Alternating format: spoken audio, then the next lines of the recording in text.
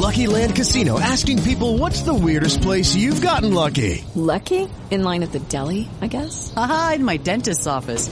More than once, actually. Do I have to say? Yes, you do. In the car before my kids' PTA meeting. Really? Yes. Excuse me, what's the weirdest place you've gotten lucky? I never win and tell. Well, there you have it. You can get lucky anywhere, playing at LuckyLandSlots.com. Play for free right now. Are you feeling lucky? No purchase necessary. Void where prohibited by law. 18 plus. Terms and conditions apply. See website for details.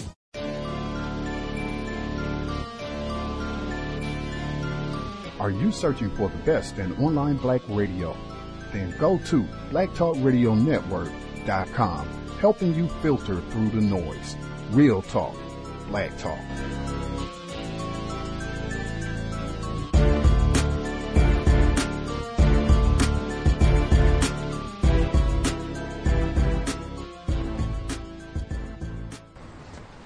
What the hell do you think you're doing right now, man? Waving down the bus. Man, put your hand down, dog. Are you out of your mind? You actually expect me to get on the bus? No, I was hoping we could push your car across town. You know why? Because we just don't do stuff like that no more. You have no idea, do you? You have no idea why they put them great big windows on the sides of buses, do you? Why? One reason only. To humiliate the people of color who are reduced to riding on it. I didn't know that. And you know, you can fill the Staples Center with what you don't know. During this last week of 2020, we're exploring what a post-pandemic future might look like. The future of education, restaurants, and public transit. The pandemic has thrown the nation's bus and subway systems into a death spiral. Ridership is down, so there is less fare revenue. We're talking millions of dollars in operating losses. So agencies are making service cuts, which is making the lives of people like Judith Howell a lot harder. It is still dark. It's just turning light when I get off of work. You see, she works an overnight shift as a security officer in Washington, D.C., and it is vital that she get to work on time by 11 p.m. sharp. Whether you're a commercial cleaner, a home care health worker, or a restaurant worker, you don't get a lot of leeway for being late. But during the pandemic, D.C. Metro cut service on her bus route, and Howell had to rely on her neighbors to drive her to work, or on Uber.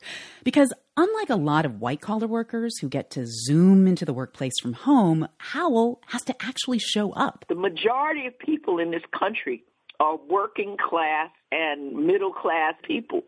And that's who the system should be designed for. And even though across these public transit systems, ridership is down, among essential workers like Howell, ridership is similar to what it was before the pandemic. And many of these riders tend to be lower income and people of color, like Myra, who lives in the Boston area. My community that doesn't have the luxury to work from home, that are in the front lines, working jobs that depend on our physical labor. We're not going to use Myra's last name because of her immigration status. Every day she rides buses and trains to get to 3 different restaurant jobs in 3 different cities. And I don't really have another option because I don't have a car, I can't drive. And then, during the pandemic, Myra saw bus routes getting cut. She saw buses on the remaining routes making fewer stops. And that meant at least an extra hour for her daily work commute. So she's even thinking she might have to quit her 3rd job. Myra and other riders have been worried that some of the temporary service cuts they saw during the pandemic might become permanent if these agencies don't get more relief money. It is full steam ahead for the MTA's doomsday budget. Has left the already cash-strapped agency in crisis. Metro is proposing sweeping cuts to service. SEPTA is making more cuts as it BART just announced it's asking for another $500 billion. The MTA says they must reduce services where there are fewer riders. The MTA says it could be forced to reduce service on subways and buses by up to 40%. This past fall, the Metropolitan Transit Authority in New York proposed to cut service by up to 40% on subways and buses and lay off 10,000 transit workers. Pat Foy is the chairman and CEO. It is so bad also that it is worse than during the Great Depression in terms of the downward effect on ridership and our revenues. From September 1929, the month before the stock market crashed, to 1933, subway ridership was down 13%. In the worst days of the pandemic in New York in March and April, subway ridership was down 95%. And even now, although it's greatly recovered, it's down 70%. That matters because we get half of our revenue from our customers in tolls and fares. So you can imagine the financial damage it's caused. Now, Congress has just passed another coronavirus relief package, and that legislation does include $14 billion for transit agencies, which does stave off some of the most drastic transit cuts in places like D.C., Boston, and New York. That will fill our deficit in 2021 and put us in a position in 2021 at least. We will not have to make those types of service cuts or lay off colleagues. Okay, so what kinds of service cuts may still be in place even after this stimulus money gets to the MTA? We will need an additional $8 billion of federal aid for 22, 23, and 24. Having said that, in 2021, we will be running reduced service on Metro North, and we'll be looking at service on subways and buses as well. We're just right-sizing the service for the levels of ridership that we have. So, Foy says, the $4 billion the MTA will get in this latest coronavirus relief package will help in the short term, but it doesn't solve the long-term transit crisis. As I listened to Foy talk, it felt like I had heard this story before, way before the pandemic, this story about chronically underfunded public transit systems. And it made me wonder, why is the story always like this? So I got on a Zoom call with Yonah Freemark. He's a senior research associate at the Urban Institute. And when we got on, I glanced at the wall behind his head, and he had all these transit maps. And then this map up here is a imagined map of a transit system for the Game of Thrones world. They go into battle on subway cars. That's right. The question I wanted Freemark to answer was, why are transit agencies always struggling? One of the problems we have is that we're very focused on maintaining the status quo. Everything about the investments we make in our transportation system are ensuring that people can continue to get around in the same ways that they did, 10 years ago. And so for the most part, the transit options we've been giving people have been very similar year in, year out. And many of the support programs that have been announced during the COVID crisis have been about maintaining that status quo. Like they're just Band-Aids. Yes, absolutely. They are complete Band-Aids for a transit system that is inadequate for most people around the country. We speak a lot about transit in places like New York or Washington because those are the places where transit is relatively high quality. But the reality is that there are low-income Americans all over the country who are in desperate need of an alternative to driving around, but who simply don't have access to good transit options. Do you feel like during this moment, this pandemic, lawmakers in Washington are paying more attention to what public transit needs? The Congress in 2020 demonstrated that there is bipartisan interest in supporting public transit. What we really saw this year was an endorsement of the idea that public transit is an essential service. And I hope that it sets the standard for thinking about a sustainable, equitable recovery after the pandemic. Do you feel that there is indeed wider public buy-in when it comes to rescuing public transit right now? Because I could imagine that there is also a lot of people out there thinking, wait, I'm stuck at home right now. I'm not going to be going anywhere. Don't put money into public transit. Put money into unemployment, into food stamps. Very surprisingly, this year we saw a major endorsement of increased funding for transit in communities where you might not expect it. Places like San Antonio, Texas, Austin, Texas, San Francisco region, city of Seattle. In all those places, voters actually passed new referenda that will increase their own taxes to pay for transit. This was really surprising because, as you said, we're in the middle of an economic recession. People have lost their jobs. And yet they said, for us, public transit is an important enough priority that we're willing to increase our own taxes to pay for improvements. And Freemark says if more and more voters keep voicing support like this for public transit, he hopes eventually lawmakers actually will allocate more than just a Band-Aid. As your body grows bigger, your mind must flower. It's great to learn, because knowledge is power. It's Schoolhouse Rockin', the chip off the block, on your favorite Schoolhouse Rock. With COVID-19 vaccinations underway, we have dared to start thinking about what life might look like when normal returns. And for many, that will mean getting kids back to school. With millions still learning remotely, the learning losses are piling up. Studies have found some Black and Hispanic students could enter the next school year a full year behind. Well, former Education Secretary John King Jr. has been thinking about what needs to happen to make up for lost ground. He is now president of the nonprofit Education Trust, and among the things he's calling for, a national tutoring corps. This is something some of our international peers are doing, investing in mobilizing particularly recent college graduates as tutors for younger students. Interesting. So it's an employment program for the college students and also helping the younger students make up ground? Exactly. Senator Coons has proposed a bill called the CORE Act that would double the size of AmeriCorps. And you could imagine how that could be used to mobilize tutors who could both work with students to address their academic needs, but also build really positive mentoring relationships with students. And we have decades of research showing that high-intensity tutoring can help students make up lost ground academically very quickly. What about changing the curriculum to make up for this year and acknowledge just that they haven't covered the ground they would normally cover in an academic year? How hard is that to do? How should school districts be thinking about that? That's going to be a huge challenge. It's always true that when a teacher walks into the classroom, kids are entering with a range of skill levels and backgrounds. But now those gaps, student to student, will be even wider. Some students will have had their parents sitting next to them, supporting them through their learning while schools were virtual or hybrid. Other kids will have parents who were essential workers, and maybe it was just an older sibling who was at home with them. And so you're going to see big gaps in the classroom. Teachers are really going to have to individualize kids' academic experience.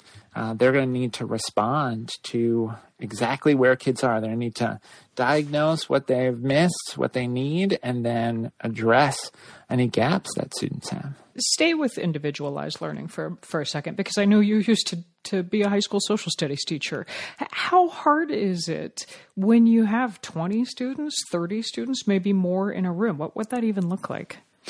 It's really challenging. It means you've got to define different tasks for individual students. You've got to have time to meet with students in small groups.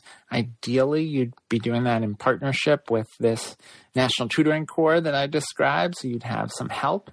But tailoring the instruction to students' individual needs is incredibly challenging, especially when you have students who may be multiple grade levels apart in their academic skills.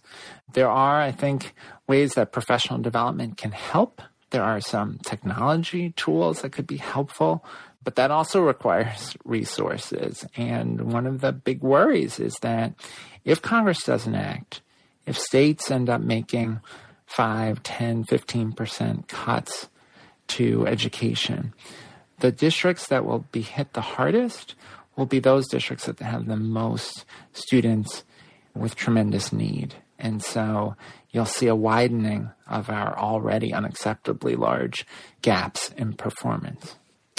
Is there any upside, any opportunity here if we're reinventing school and rethinking how schools should work and serve our kids to do things better, to make things better than they were before the pandemic? A couple hopeful things. One is, we've long had a challenge with inequitable access to advanced coursework. So some kids in high needs districts or rural communities don't get the same access to advanced placement classes, to take college courses. What this experience has done is shown us that really shouldn't be a barrier. We should never again have a kid who's told, you can't take AP Spanish because we don't offer that in this building. We've seen that virtual blended learning is possible at scale. I think about Northern Virginia Community College that last summer offered free college courses to any junior or senior in their region online. They knew they were offering the courses anyway for their students, so they opened them up to high school students. So hopefully we'll see a lot more of that expanded access to opportunity. The other thing that I think this period has challenged all of us around is developing student agency. In a virtual or hybrid learning environment, students have to set goals for themselves. They have to manage their work. They have to ask questions when they need help. They have to collaborate independently with peers. Those skills are things that will serve students well in college and in careers. And hopefully we've learned some things about how to cultivate student agency that will carry over to teaching and learning practices. But let's be clear, even with those hopeful opportunities, COVID has been an equity disaster for education, and we have a lot of work to do. John King Jr. was Education Secretary in the Obama administration. He's now president of the Education Trust. Thank you. Thanks so much. Gus T, 2001. So for many years on the compensatory call-in, we've done segments, and I have talked about the significance of sequencing, meaning that news segments, it's not like they're just taking audio reports and playing them randomly. They generally have some sort of reasoning, some sort of organization behind why you hear certain audio segments, certain news reports in the order that you hear them. So on Wednesday, December 30, NPR's daily program, Morning Edition, they have like an hour or so of news segments about lots of different things. So this is a segment. You're going to hear it exactly the way it aired with the exception of one. So it starts off with the segment talking about the officer in Ohio, goes to Black Lives Matter. There was a report, the full title, After Hours Long Debate, Argentine Senators Vote to Legalize Abortion, and then the report on Tamir Rice. But that's the exact order that they played on Morning Edition, NPR, Wednesday, December 30, right at the close of 2020, so I've been told. In Columbus, Ohio, city officials have fired police officer Adam Coy. Coy, who is white, shot and killed Andre Hill, a black man, during an early morning non-emergency call just over a week ago. But some local activists say the firing, it isn't enough. They want the officer to be indicted. From member station WOSU, Nick Evans reports. Just after 1 a.m. on December 22nd, 2 Columbus police officers responded to a non-emergency call on Oberlin Drive. It's an unremarkable suburban street, lined with quaint single-family homes from the early 1960s. A neighbor had called police about an SUV, repeatedly cranking up and shutting off. When he arrived, Officer Adam Coy saw Andre Hill walking from an SUV into an open garage. According to another officer on the scene, Coy calmly asked Hill to walk out.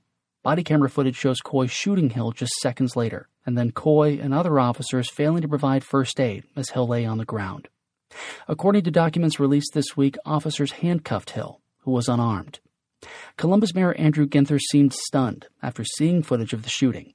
He was particularly unnerved by the officers who failed to render aid to Hill. Were literally no attempts to revive and aid this man, who had committed no crime, was dying. That is a stunning disregard for life. The incident comes less than 3 weeks after a sheriff's deputy shot and killed Casey Goodson Jr., another black Columbus resident who was shot entering his home.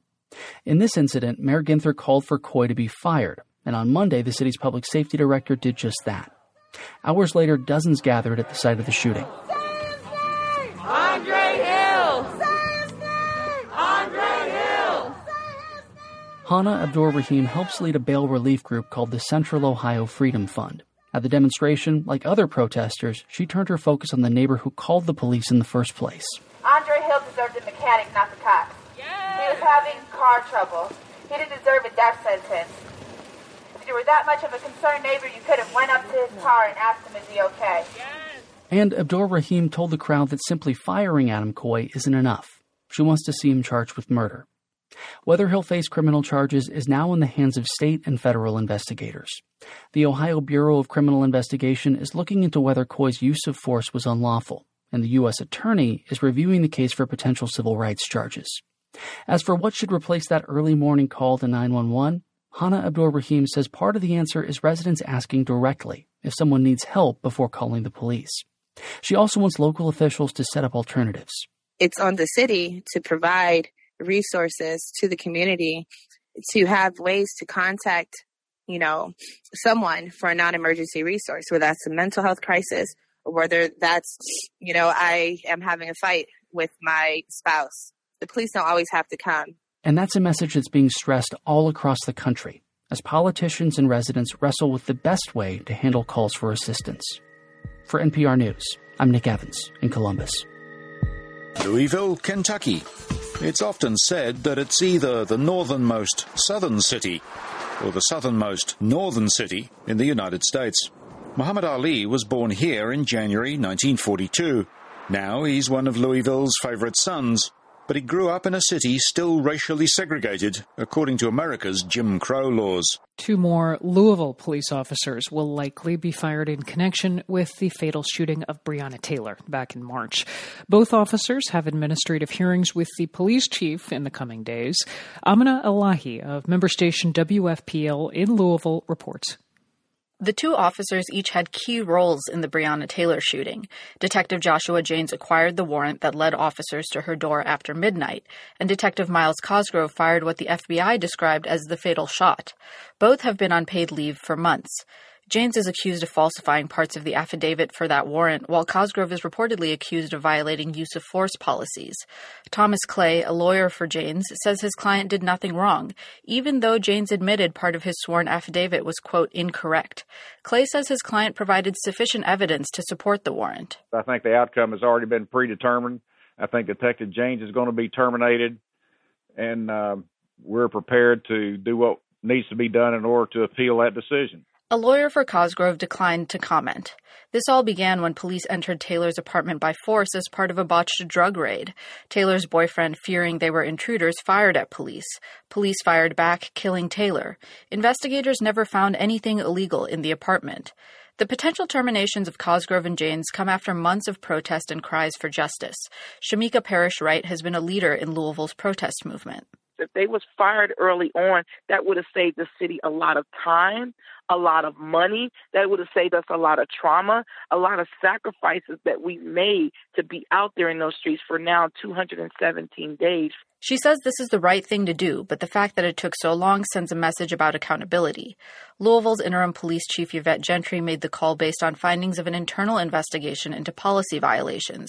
They would be the first officers connected to this shooting fired since June. An anonymous grand juror who heard the state's case said the move to fire Janes and Cosgrove makes him feel vindicated. He says these officers were wrong and should be taken off the force. They skipped over a lot of protocols, and we don't need that. Now, if other charges, criminal charges come up, that'd be great. But you can't walk them out until you have taken that first step. Like many others, the grand juror is keen to see what the ongoing federal investigation into the incident produces. The FBI's Louisville field office has been looking into the shooting since May, what led up to it, what happened that night, and what's happened since. When complete, prosecutors with the U.S. Justice Department will decide how to move forward. For NPR News, I'm Amina Elahi in Louisville. Mama says police misshoot black people. Is it true? Yeah, is it true? Is that true? Yeah, is it true? Is that true? Is it true? It is NPR News, and a developing story now. Minneapolis Police Chief Medera Arredondo and City Attorney Jim Rauter have just briefed reporters on the fatal police shooting of a man at a South Minneapolis gas station last night. Authorities did not identify the victim, but the family of the man has done so. They have identified him as 23-year-old Dawal Eid of Eden Prairie. Now, shortly before the news conference, the department also released police body cam footage of the incident. It is unprecedented for the department to release footage of a fatal officer-involved shooting this quickly. We're going to hear now from our Brant Williams, who was at the news conference. But first, let's hear some of what Chief Arredondo had to say. I have been in close touch with our community partners, our law enforcement leaders, and my core team throughout the last day or so. I had the opportunity to meet with the deceased father, family members, and community leaders, and they were able to view the body-worn camera footage prior to its public release. The BCA is conducting this investigation, and so, again, many of the details or questions that those may have will be directed towards the BCA. Here's what I can add in terms of what transpired last night. Our officers, again, from our community response team, were conducting an investigation based on a weapons investigation. And that resulted in a traffic stop at the 36th and Cedar Avenue Holiday gas station. A lot of us know that our communities have been dealing with so much this year, with the pandemic, increase in violence, certainly many in our communities facing very hard times financially. And so I know that when situations occur, it can certainly add to trauma for those who are experiencing trauma already.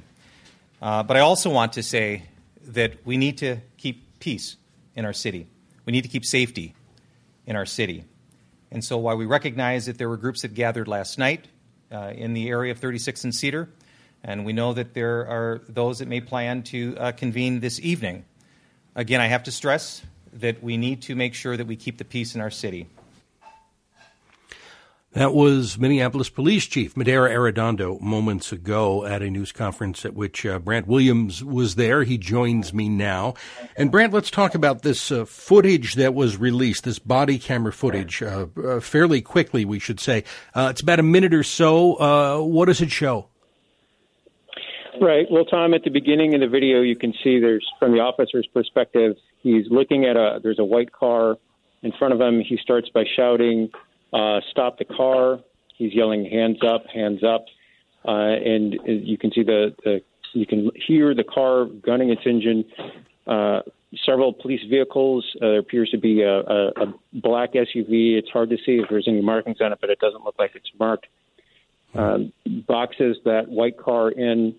About 20 seconds into the video, if you slow the video down, you can actually see what appears to be a spray of glass going out from the driver's side of the car, and that is when an officer either says back or he uses an expletive and kind of ducks, and he comes up and he begins to fire, and you can also hear then a hail of about, I counted maybe 10 to 11 gunshots.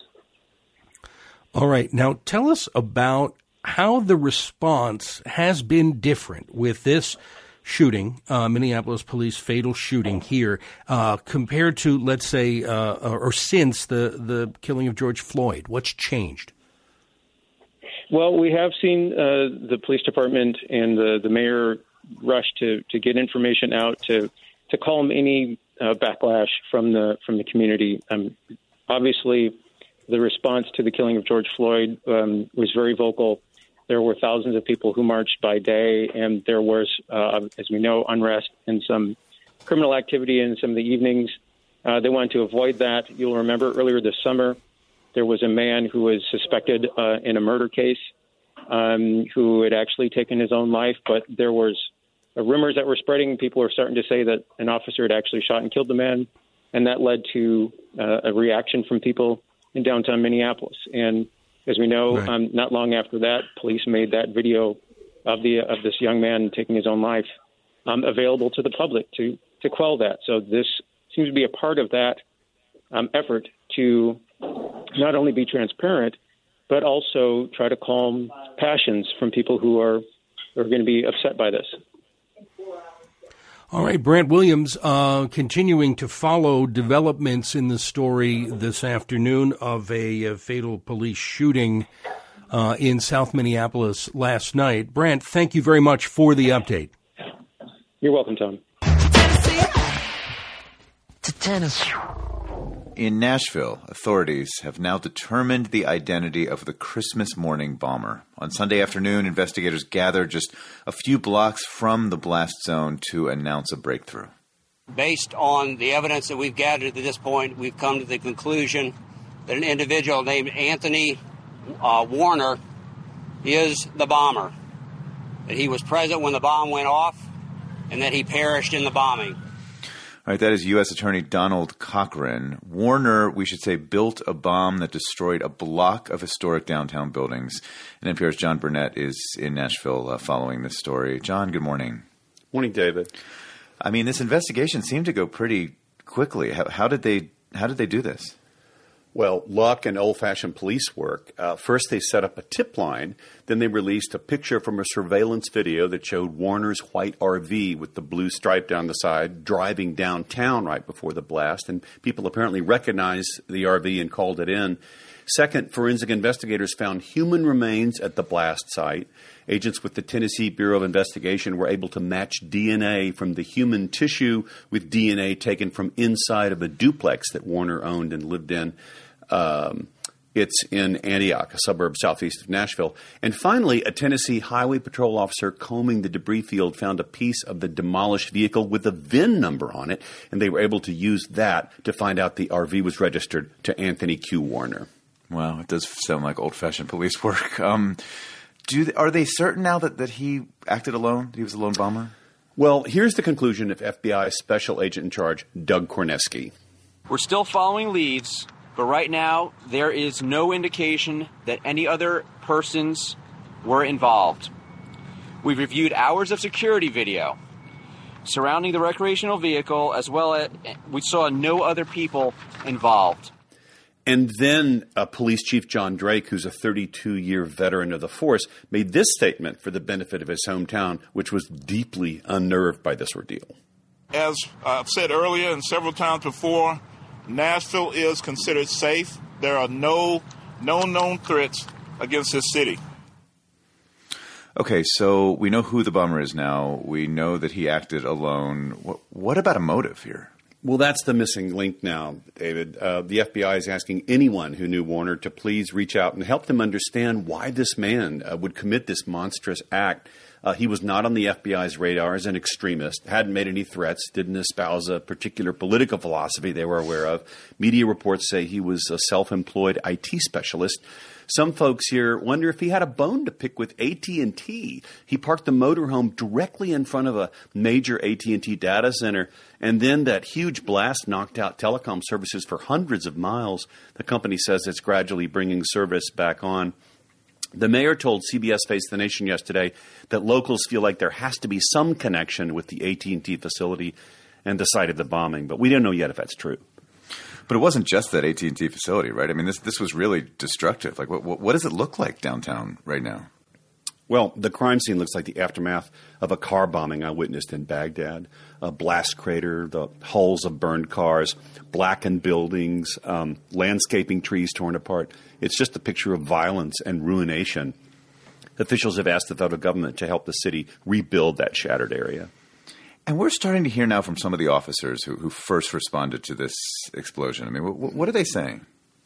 Well, you need to remember that only 7 people, including some of the police, were taken to the hospital with non-critical injuries, and people are calling it miraculous. The only fatality was the culprit. Today, those cops are being hailed as heroes.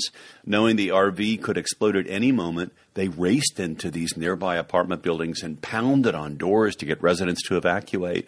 The 5 police described how a speaker inside the RV was playing these eerie recordings over and over, warning folks to get out because there was a bomb inside, and then ominously counting down to the blast, and playing the British singer Petula Clark's 1964 hit Downtown, of all things.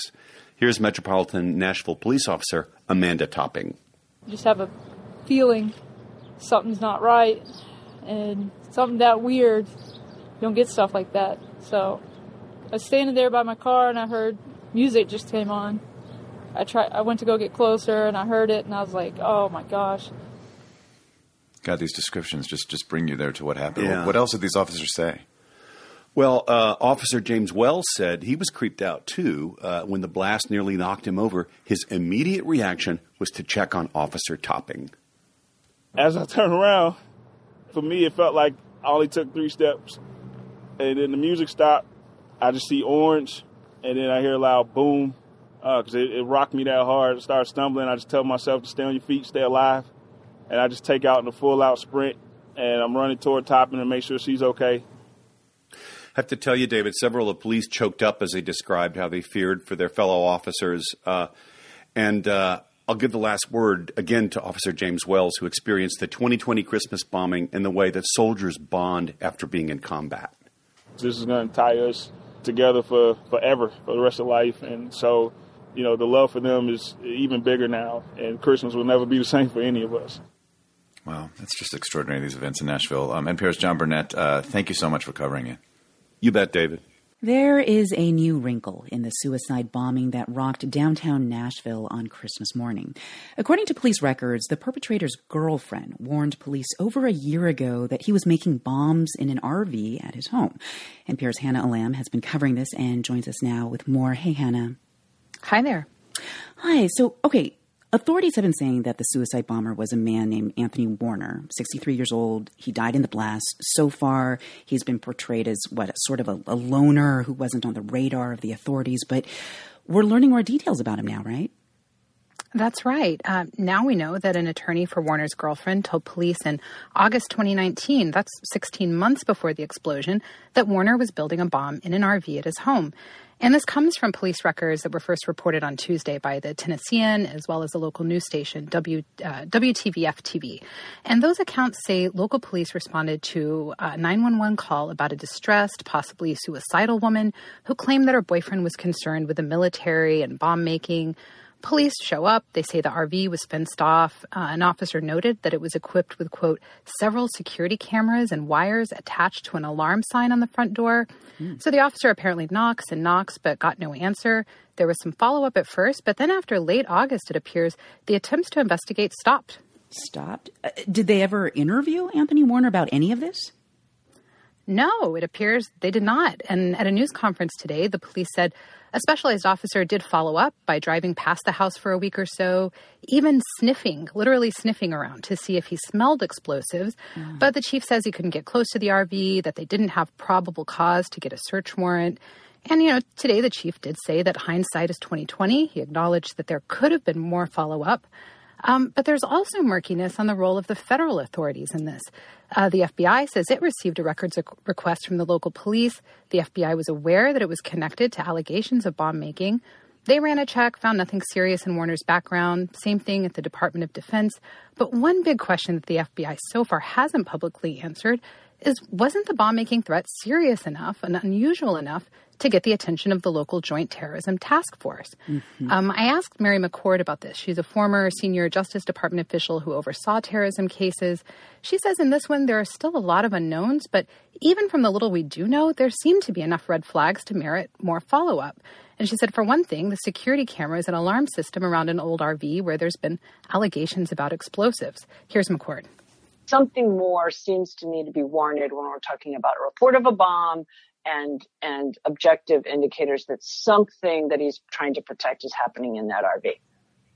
So would you, Hannah, characterize this as a situation where authorities just dropped the ball on this investigation?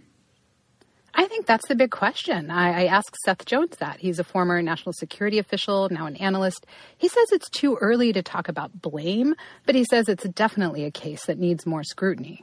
There has to be a very serious look, I think, at Anthony Warner, how much they knew. Were the threats about him properly followed up, including by his girlfriend? These are serious questions, because this is what we've seen in the last year. Is these are the most likely kinds of attacks in the U.S. right now, which is single individuals. And so, Jones is saying if it turns out authorities didn't do their due diligence in checking out this kind of threat, then that's a big problem. That is NPR's Hannah Alam. Thank you, Hannah. Thanks, Elsa. White supremacy is the sickness. The name Dr. Susan Moore has become a hashtag on social media. Moore, a family physician, died of COVID-19 in an Indiana hospital last week. She was 52.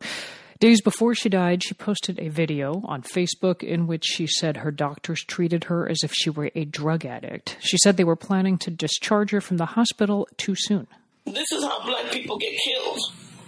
When you send them home and they don't know how to fight for themselves. In that video, which has now circulated all over social media, Dr. Moore maintained that if she were white, her care for COVID-19 would have been very different. Joya Crear-Perry is president of the National Birth Equity Collaborative. She joins us now. Thanks for speaking with us. Thank you so much for having me. What went through your mind when you first watched that video of Dr. Moore speaking from her hospital bed? You know, it was so deeply saddening and very familiar. As the world watched the murder of George Floyd, and it stopped the world in its tracks, because although we'd heard about police violence before and we knew it existed and we've seen data and reports, that's the same way that I felt watching Dr. Susan Moore describe what was happening to her inside of the hospital. It was a glimpse into the side of what we all know to be true, what we've experienced as members of the Black community inside of healthcare, as healthcare providers, as an OBGYN, and also just knowing that it was not going to end well, knowing that she was begging and pleading and wanting to be seen and valued as fully human, and that wasn't happening. You, I know, have worked with hospitals on anti-racism training. Is there data? Do we know how common what Dr. Moore described as her experience was? Well, we do know from the data, we work in the Black maternal health space, and there's been some studies that show that medical students believe that Black patients don't feel pain the same way, that they believe that Black patients had thicker skin. There was also a study that was done out of the University of North Carolina that showed that if there was a Black patient and a white patient asking for a pain treatment to, after having that major abdominal surgery, that the Black patient got it in a less timely manner and less frequently and with the less amount. So every time that I've worked with hospitals and I've said, okay, well, maybe it's not you. Maybe that's just that hospital or that group. Run your own data. Look to see by race if you're managing your patient's pain equally. If when they come in, they get the same treatment. And I've yet to have a hospital come back and say, see, I told you we're doing it all the same. So I'm looking forward to that day. You're making a point that Dr. Moore herself made in that video. She said she believed she was denied more pain medication, or as much as she needed, because of her race. I want to mention that the hospital where she was treated, Indiana University Health, has put out a statement. They say they can't comment on her specific case because of privacy laws, but they say the hospital is committed to equity, to reducing racial disparities. They say they're going to do a full investigation. What will you be watching for in that investigation? I'm excited to hear that they want to investigate. It was a little traumatizing for communities. I know that these privacy laws are important, but if you've been a community like the Black community or LGBTQI community or indigenous folks who've had mistrust from the healthcare system because we've been abused by it and lied to and not treated well, when we hear things like we can't comment, that doesn't engender trust going forward. Some people listening might be wondering, hang on, overprescription of pain meds, of opioids, has been a huge problem. Doctors and hospitals have struggled with how to balance against overprescribing with, obviously, the very real need for care and pain relief. Do you think that was at all in play here? Yes, I'm sure that the providers in that hospital were hypersensitive and very aware of the pain issues and the pain pill issues. But unfortunately, when you are from a community that has been not centered and has been marginalized, the assumption is, well, you must be pill seeking like these other people, and we must then count. So the assumption is really real, and I've experienced it my own self, where family members are assumed to be drug seeking, pill seeking, and never just looking at the person as an individual saying, would I want my 52-year-old friend, as Dr. Susan Moore could be any of our friends, to be lying here in pain? Don't I want to address her pain? Don't I want her to be pain-free? Don't I value her? And that's what we're asking for. Dr. Joya Crear-Perry. She heads the National Birth Equity Collaborative. She was speaking about the experience of Dr. Susan Moore, who died of COVID-19 on December 20th. Dr. Crear-Perry, thank you. Thank you so much. I really appreciate it. Actually, in this country, we get very little reporting really about about how corona is affecting the African continent. What is it? How is corona actually reported on the African continent in America? What is there anything reported about corona on that continent, or is it zero? The development of COVID-19 vaccines is raising questions about their rollout across the world. As the richest nations buy up the lion's share of doses, how and when will developing countries be able to vaccinate their populations? Countries like the Democratic Republic of Congo are now wrestling with that reality in a nation that's already endured recent epidemics. Chris Ochamringa has more from Kinshasa. It's a typical private clinic on the outskirts of Kinshasa, the capital of the Democratic Republic of Congo. Patients come here with all types of ailments. This schoolgirl is here for a fever in the midst of a power blackout. The doctor and healthcare workers here are used to making do with the little they have. They also have a big need. We have no medical supplies to prevent the spread of COVID-19 here. There's no disinfectant to sanitize the clinic or masks to give to our patients. We are exposed to the disease. The government should support us with some equipment. But the Democratic Republic of Congo is one of the poorest countries in the world. Decades of conflict and corruption have blighted its healthcare system. Even so, the DRC has learned how to win wars against epidemics. A campaign to vaccinate 18 million children here helped the DRC overcome the world's largest measles epidemic in the last 2 years. The government declared the end of an Ebola outbreak in a northwestern province last month. That outbreak was the 11th to occur in the DRC since 1976. The World Health Organization says vaccines and treatments played a role in fighting the outbreaks, as did the DRC's success in mobilizing health workers and educating the public. The DRC is now trying to use that hard-won experience. Our previous fightings on against infectious disease, not only Ebola, but measles, yellow fever, and other epidemic diseases, help us a lot to organize fighting on, this pandemic crisis. But there's a long way to go. When the pandemic broke out in March, many Congolese suspected the government made the announcement just to get funding from donors.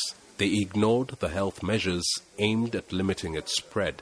And the DRC is now experiencing a second wave of infections with over 14,000 cases recorded. And health authorities are eager to use COVID-19 vaccines. There is a special group of scientists and public health specialists who are discussing on all those issues related to COVID-19. But definitively, I think our country is committed to use COVID-19 vaccination as a tool. But the government doesn't have the money to procure the vaccines. Its healthcare system is grappling with other diseases like cholera, polio, and monkeypox. Even if it did have the funds, rich nations are stockpiling the world's most trusted vaccines, buying up doses that outnumber their populations. That leaves most of Africa scrambling for options. We have developed a strategy for the continent, which we call the whole of Africa strategy to access vaccines in a timely, fair, and equitable manner. The Africa Centers for Disease Control and Prevention and its director, Dr. John Kengasong, are working with a global initiative known as COVAX to ensure that countries like the DRC get access to the COVID-19 vaccines and are not left behind. But an internal investigation by the program's own promoters reportedly indicates it's struggling from a lack of funds and faces a high risk of failure, leaving billions of people without access to vaccines for years. As the richer nations reserve more doses than they need of the U.S. and European-made vaccines, Africa may have little choice than to turn to the Russian or Chinese vaccines. Africa CDC is watching over all vaccines that are being tried. We are analyzing the results, and only the most effective and efficacious vaccines will be allowed to be used on the continent of Africa. But it may be years before any of the vaccines are available for many Africans. And though some African countries are already preparing to supply coolers for the COVID-19 vaccines across the continent, a recent study conducted by the World Health Organization found that only 40% of African countries are prepared to roll out a vaccine. Poor infrastructure, frequent power outages, roads in disrepair, all will be challenges for the DRC when planning how to store and distribute the vaccines. The DRC is among the countries that are not yet ready to roll out the COVID-19 vaccine. Health experts here say they are still discussing the modalities of introducing and distributing a vaccine that will be suitable for their environment. And though the African CDC has promised not to leave them out, African nations do not know when or how many doses of the vaccines will be made available to them. The incident manager of the DRC's COVID-19 pandemic team told us they have no idea yet when a final decision will be made. And when the DRC government does get the vaccines in hand, it will face resistance from some Congolese citizens in the rollout. I'm not sure about what was used in making that COVID-19 vaccine by foreigners. I won't accept it if they bring it here. Congo has a lot of plants with medicinal properties that can cure that disease. I won't accept any vaccine because I know Jesus is much bigger than any medication. He has kept me alive for so long, and only He will decide when I die. I'm not worried about COVID-19. If that vaccine will really save lives, then it's okay for our leaders to approve it and start vaccinating people. The epicenter of the DRC's COVID-19 pandemic is in the capital, Kinshasa, home to 12 million people. The vast majority have to hit the streets daily to put food on the table. The lockdown restrictions imposed by the government to curb the spread of COVID-19 earlier this year had a devastating impact on their lives. It will take a lot of convincing from the government for the population to turn up in large numbers to get vaccinated once it's approved. But it's the key to solving the crisis here, a nightmare many are longing to wake up from. For the PBS NewsHour, I am Chris Ochamringa in Kinshasa, Democratic Republic of Congo. Medical apartheid. The dark history of medical experimentation on Black Americans from colonial times to the present. On its way out, the Trump administration is increasing oversight of the nonprofits that do the hard work of finding organs to transplant. The policy change is meant to boost the overall number of transplants performed in the U.S., so fewer people die waiting. But it is also exposing the geographic discrepancies in organ procurement. Blake Farmer of member station WPLN in Nashville reports. Organ transplants are not as simple as someone dies and someone like John Casso gets a new heart. Well, you never expect to get the call that says, we have an organ, but. It was 2004, and Casso had just been listed to get a new heart, but this one was from someone who had traded sex for drugs. Doctors couldn't guarantee there wouldn't be infections. I followed the advice of the surgeon who said, let's turn it down. Casso could afford to be a little more choosy. He lives in the Appalachian Mountains of northeast Tennessee, and the region's poor health outcomes, like higher rates of strokes, fatal car crashes, and gunshot deaths, actually benefit organ recipients. In other parts of the country, particularly the East and West Coasts, people don't die as often from those causes that make for good organ donation candidates. That discrepancy is what some organ procurement organizations have pointed to explain why they collect fewer organs compared to other regions. Organ procurement organizations, or OPOs, have always self-reported their data, but under the new rules, that ends. This is about understanding why certain areas are not performing well and seeing if we can fix them. Dr. Seth Karp directs the transplant program at Vanderbilt University Medical Center in Nashville. He says new federal rules hold these nonprofits accountable for all the potential donors they missed. By the new accounting, Las Vegas yields roughly 4 times as many organ donations as New York City. If it is true that certain parts of the country should only be able to recover 1/4 of the number of donors as another part of the country because there are inherent differences in those areas of the country, that's fine. We can live with that. I just find that hard to believe. And yet some organ procurement officials say the new rules miss a big problem over which they have little control: finding people to take the available organs. This month, the OPO that stretches from Connecticut to Maine had a 59-year-old in a fatal bicycle accident. CEO Alexandra Glazier says the family signed off and the OPO considered the kidneys in good shape. We made thousands of organ offers and ultimately weren't able to place those kidneys for transplant despite almost 33,000 offers. Once organs are turned down a few times, other surgeons assume there must be something wrong with them. That's why Glazer questions the new rules meant to increase transplants. They focus on organ procurement, but don't subject surgeons and transplant centers to more scrutiny. We know that there is opportunity to do a lot better system-wide, but what this requires is the full engagement of the system. Glazer also objects to another new policy. If low-performing OPOs don't improve, they would eventually be taken over by high performers. Glazer calls it a Hunger Games scenario that, in her view, could lead to even fewer organ transplants. It's easy to point fingers, says Dr. Matthew Cooper. He directs kidney transplantation at MedStar Georgetown in Washington, D.C. Perhaps it's not as simple as you think it is. It's not as simple for me as a transplant program to go to a donor family and say, listen, why aren't you donating your organs? I would probably be really bad at that. And Cooper worries that a punitive approach won't benefit any of the nonprofits doing the work. I fear that we're going to have more chaos than we're going to have value. What everyone agrees on is that there are big differences in organ availability between states. The change in how to track that may confirm some regions just have it harder or show that a few organ donation nonprofits need to step it up. For NPR News, I'm Blake Farmer in Nashville.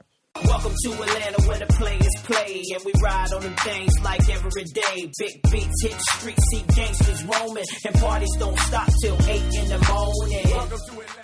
Our next story begins last February at an assisted living facility just outside of Atlanta. Ernestine Mann stood in front of her new neighbors to give a short speech. Well, good evening, everyone. Good evening. She was dressed to impress in delicate earrings and a flowy blouse with a little hint of shimmer. I'm so glad to see all of you here, and this is my first year living here, and I'm having a great time. She was up there to read aloud a proclamation celebrating Black History Month. To celebrate the remarkable accomplishments and lasting impact of the country's great African-American leaders and citizens. The people in the room were themselves great African-American citizens, doctors, musicians, veterans. Ernestine had been a teacher in Atlanta for 30 years. In a little more than 2 months, at least 17 residents, including Ernestine, would be dead from COVID-19. Their families wanted to know, why did so many people die at the one home that served a Black community, but not at the nearly dozen other locations in the state run by the same company? Meg Anderson of NPR's investigations team has some answers. The facility is called Arbor Terrace at Cascade, and it's managed by the Arbor Company. By now, many of its other Georgia locations have had COVID cases and deaths, but nothing like what happened at Cascade. There, 54 residents and 36 staff members caught the virus. That's not the only difference, though, between this facility and the rest. Arbor Terrace at Cascade is also the company's only facility in Georgia in a Black neighborhood, which, to some of the families, just doesn't seem like a coincidence. Their brand has definitely been tarnished, but it doesn't appear it's going to be tarnished in the white areas. It makes you really wonder that. I mean, I would drive by there and just to look and see what was going on. I'm still trying to put it together. How did that happen? That was Tricia Johnson, Cedric Hendricks, and Judith Hatch. They're all children of residents who died or contracted the virus. The outbreak at Arbor Terrace at Cascade is part of a grim pattern we've seen playing out all over the country. Black people are getting and dying from COVID-19 at higher rates than white people. And to understand how it happened here, it helps to understand a bit about this area of Southwest Atlanta, which is called Cascade.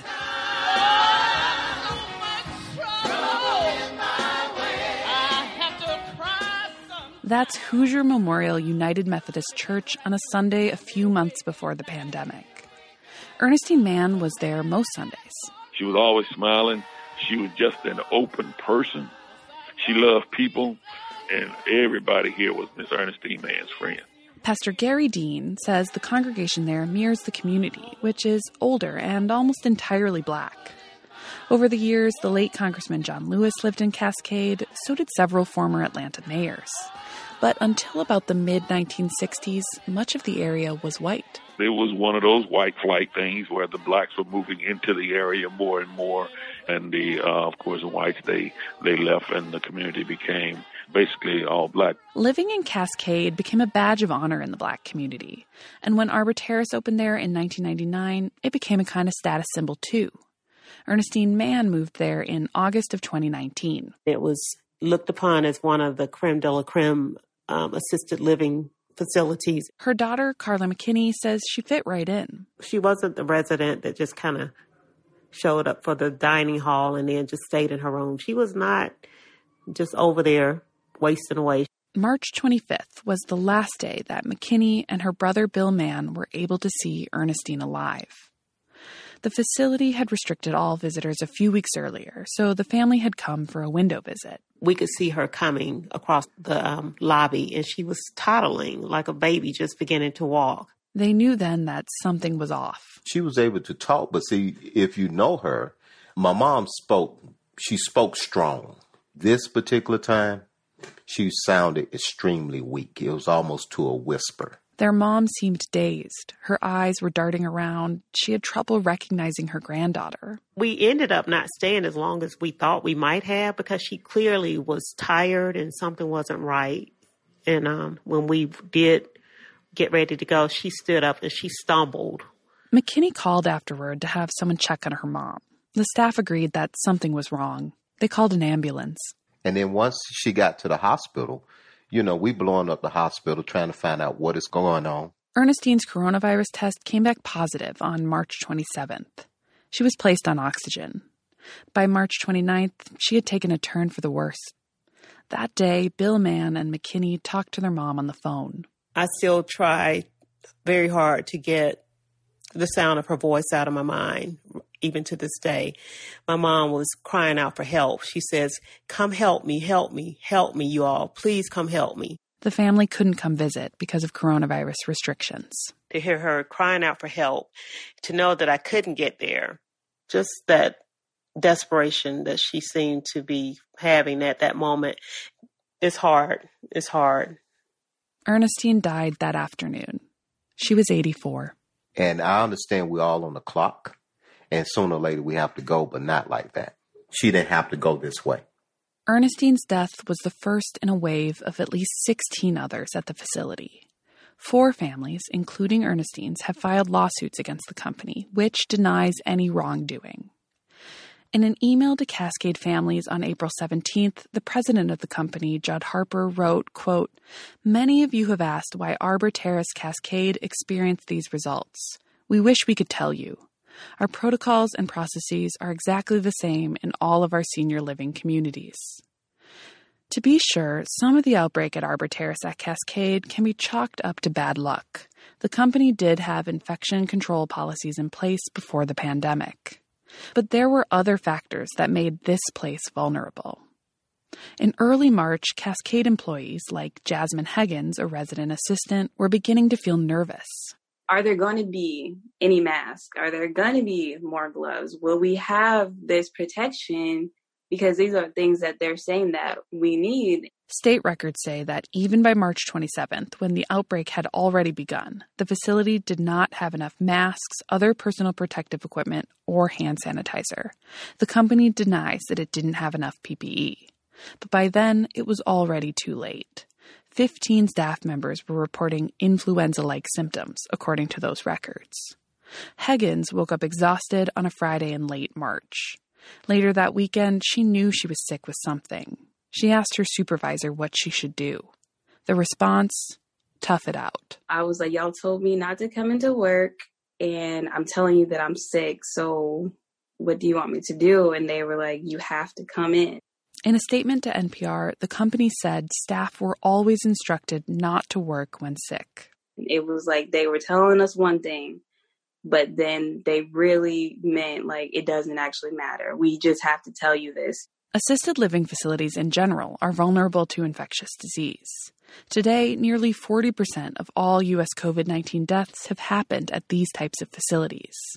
African Americans have higher rates of diabetes, high blood pressure, and heart disease. Those are all risk factors for COVID-19. That meant that once the virus got inside, the residents at Cascade might have been hit harder. Location matters too. A facility surrounded by more COVID-19 cases is more vulnerable, and the neighborhoods around Cascade had a lot of cases early on. That's a pattern across the country. A study last summer found Black neighborhoods, regardless of income, had more COVID-19 cases in the early months of the pandemic. Racism transcends class.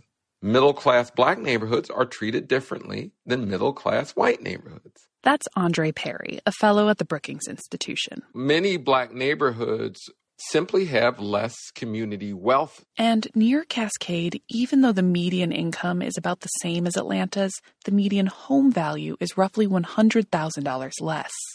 Wealth matters when bad times come. And we know that wealth is a protector of sorts, that when we have these economic or health crises, wealth enables us to shelter more, and that difference can mean life or death.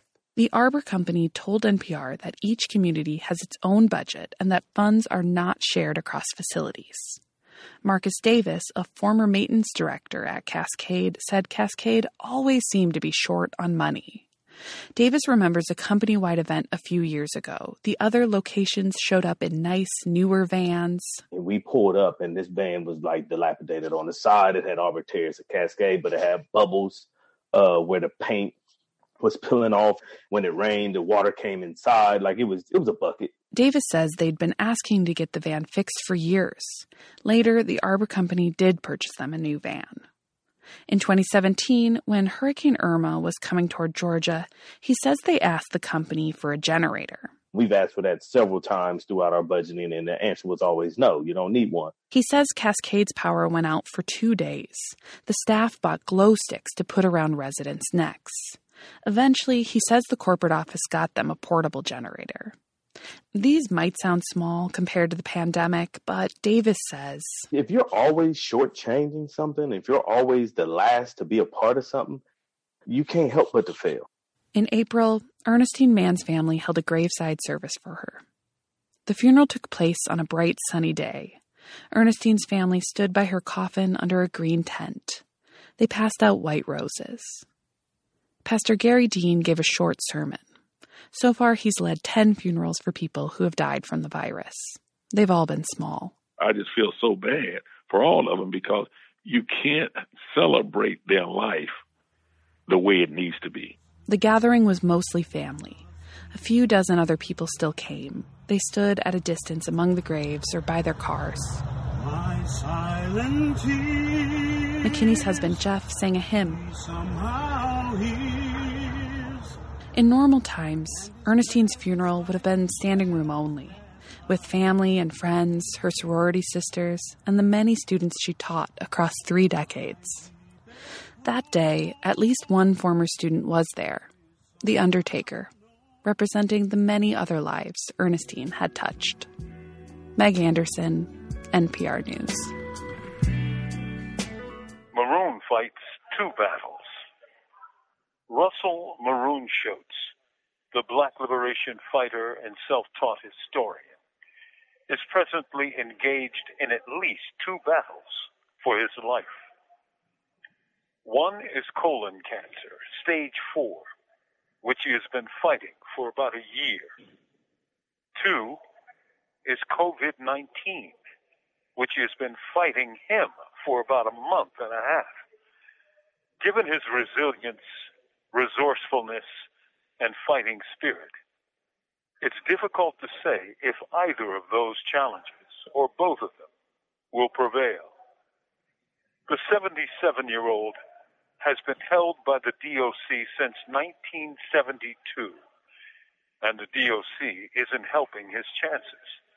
They continue to deny him access to surgery for his cancer diagnosis. For several weeks, Maroon was held in a makeshift infirmary in a gym with 29 other men because of the surge of COVID cases in DOC facilities.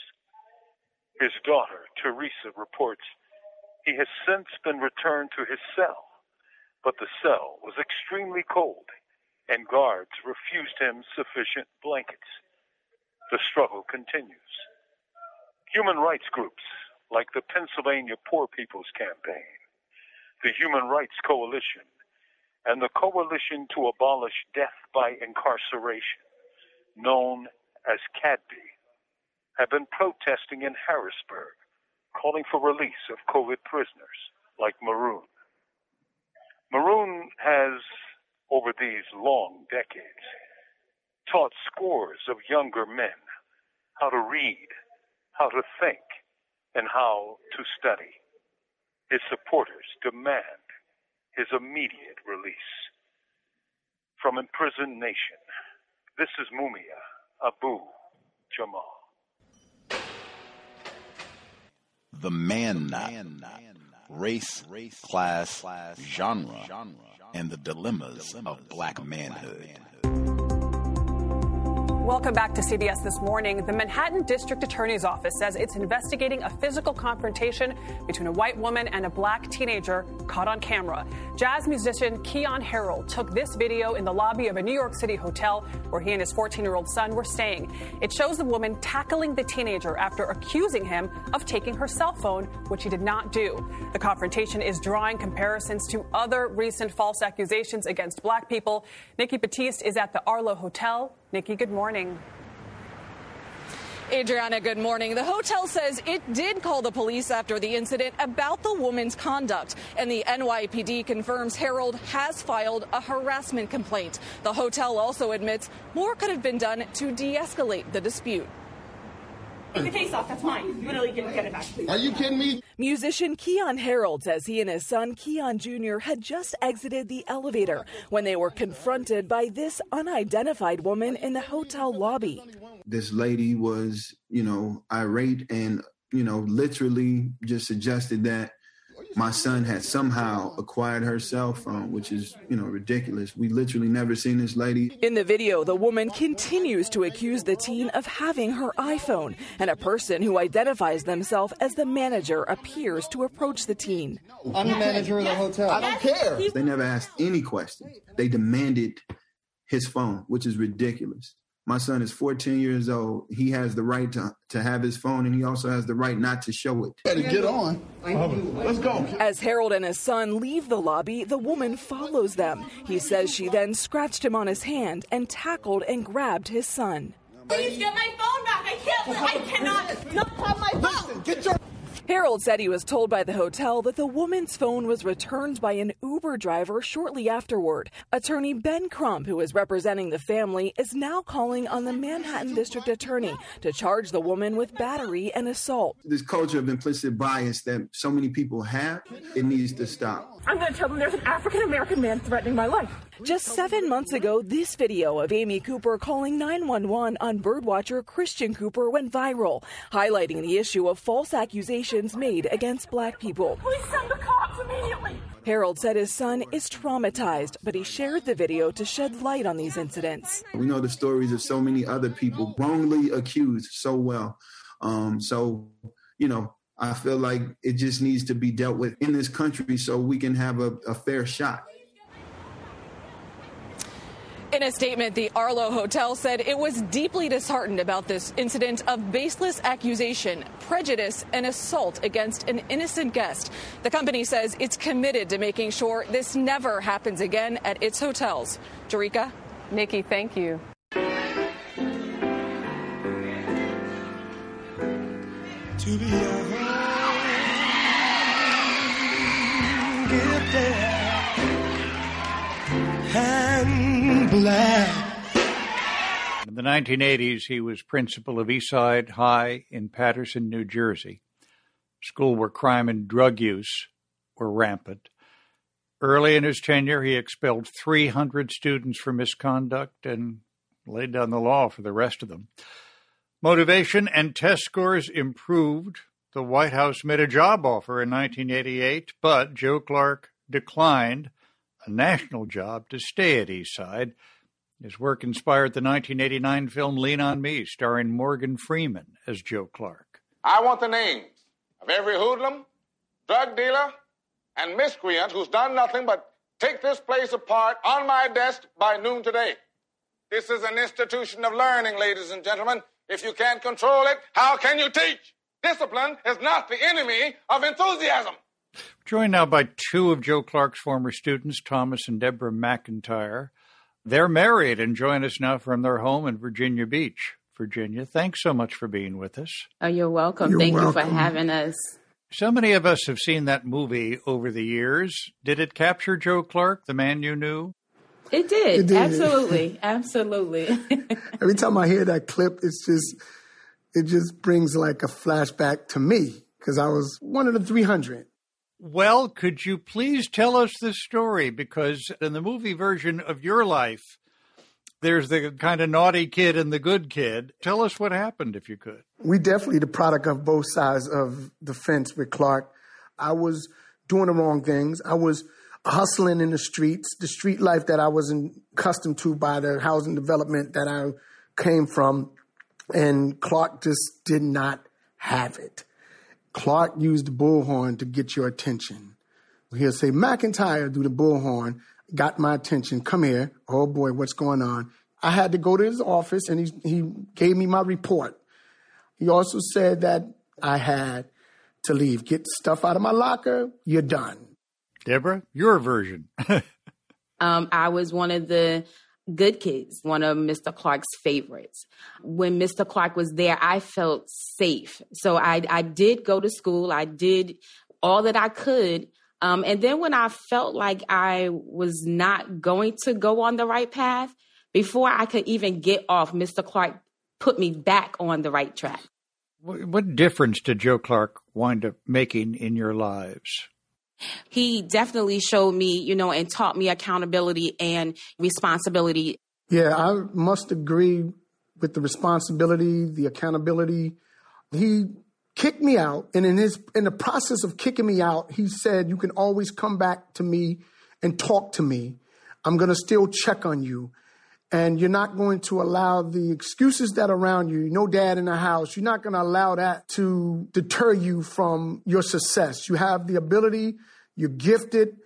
And although at a young age, I was very upset at him for kicking me out, later on, I realized that, wow, don't let these excuses pull you down. You don't have a dad, that's fine.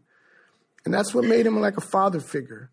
Wow, a father figure in a place that maybe sometimes it was hard to find father figures. Definitely. And Mr. Clark, I believe, knew that.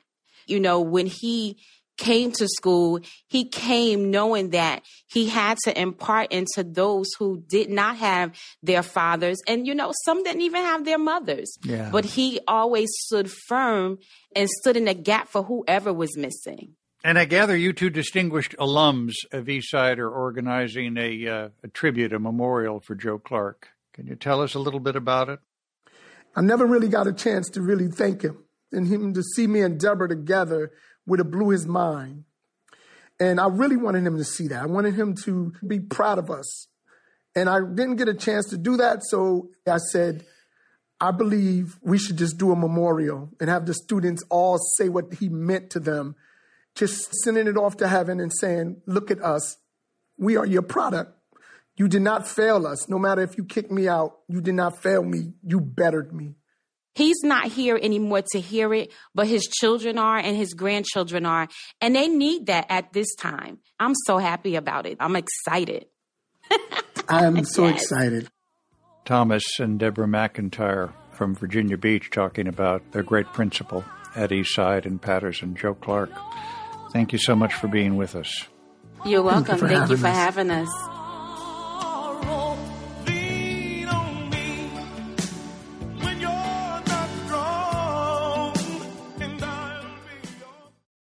Deadbeat black fathers. Always got to remind folks of that one. Gus T. Renegade, context of white supremacy, first compensatory call-in of 2021. Woof. Doesn't look any better than 2020. Today's date, January 2, 2021, so I have been told. Our weekly compensatory call-in. Dial in if you have thoughts, questions, observations, counter-racist suggestions. The number 720-716-7300. The code 564-943 pound. Press star 61 if you would like to participate. We just heard Principal Joe Clark. The passing of Principal Clark. In addition to his passing, Adolfo C.O.W.S, he was in the movie Breakin' and Breakin' 2, The Electric Boogaloo. We spent so much of 2020 talking about the Boogaloo, and then we had Dr. Kevorkian on the program to talk about Breakin' 2. Mr. C.O.W.S, he was Ozone, specifically in the film, attempting to get the white female's love interest in the film. But he passed away this week as well at the age of 65. So lots of unfortunate, untimely passings too. 65 is, kind of young in my opinion. Why we should be motivated to solve this problem. Did test positive. He tested negative. Tested negative for COVID-19, if that means anything, but he was reporting flu-like symptoms, so lots of questions. Many things to share. Number again, 720-716-7300, the code 564-943 pound. Press star 61 if you would like to participate. Lots and lots to share, and we'll get to callers as well. I'll start by just saying, many of the folks that we esteem here, or that many people esteem, Dr. Welsing, Dick Gregory, these are folks who frequently brag about the amount of time, energy they invest in checking out the news, whether it's watching news, listening to news programs, reading the newspaper, whatever it is, trying to get information about things that are happening. I think that is important. All of the folks who say reading the newspaper or checking out what's happening in the news, that's a bunch of foolishness. That's a waste of time. It's a lie. That is absurd. It's dangerous. Like I said, I sometimes have a difficult time distinguishing between the people who are just lazy and the people who take the position that, oh man, it's just a bunch of lies and useless to check out the news or hear what's going on. Just my view. Next, the report that what I just shared with you came to mind repeatedly as I was hearing the news reports today. I was listening almost as though I didn't put this segment together. So the segment closer towards the end, where they're talking about Keon Harold Jr., this 14-year-old child. I call anybody, if they're under 18, child. Even I say that, racist child. This is a child being assaulted over a phone. The first thing that came to mind is, wait a minute. I mean, I thought it was that black male, that toxic black male. He'll strangle you. They talked about O.J. Simpson. He was in jail and the glove didn't fit because he was strengthening his fist muscles. He'll strangle you with one pinky. You mean to tell me that a 22-year-old white woman did a football tackle? Is that what you're did I miss that? A white woman, and they got video of her doing a straight-up Dick Butkus linebacker, pow, you gonna give me my iPhone? To a black male with his black father present. I forgot this is not even like he's just, I got him by himself, and I'm gonna do it. No. Your black father's right there, and I'm gonna beat your son down and take my. Oh, wait a minute, the Uber driver just bought.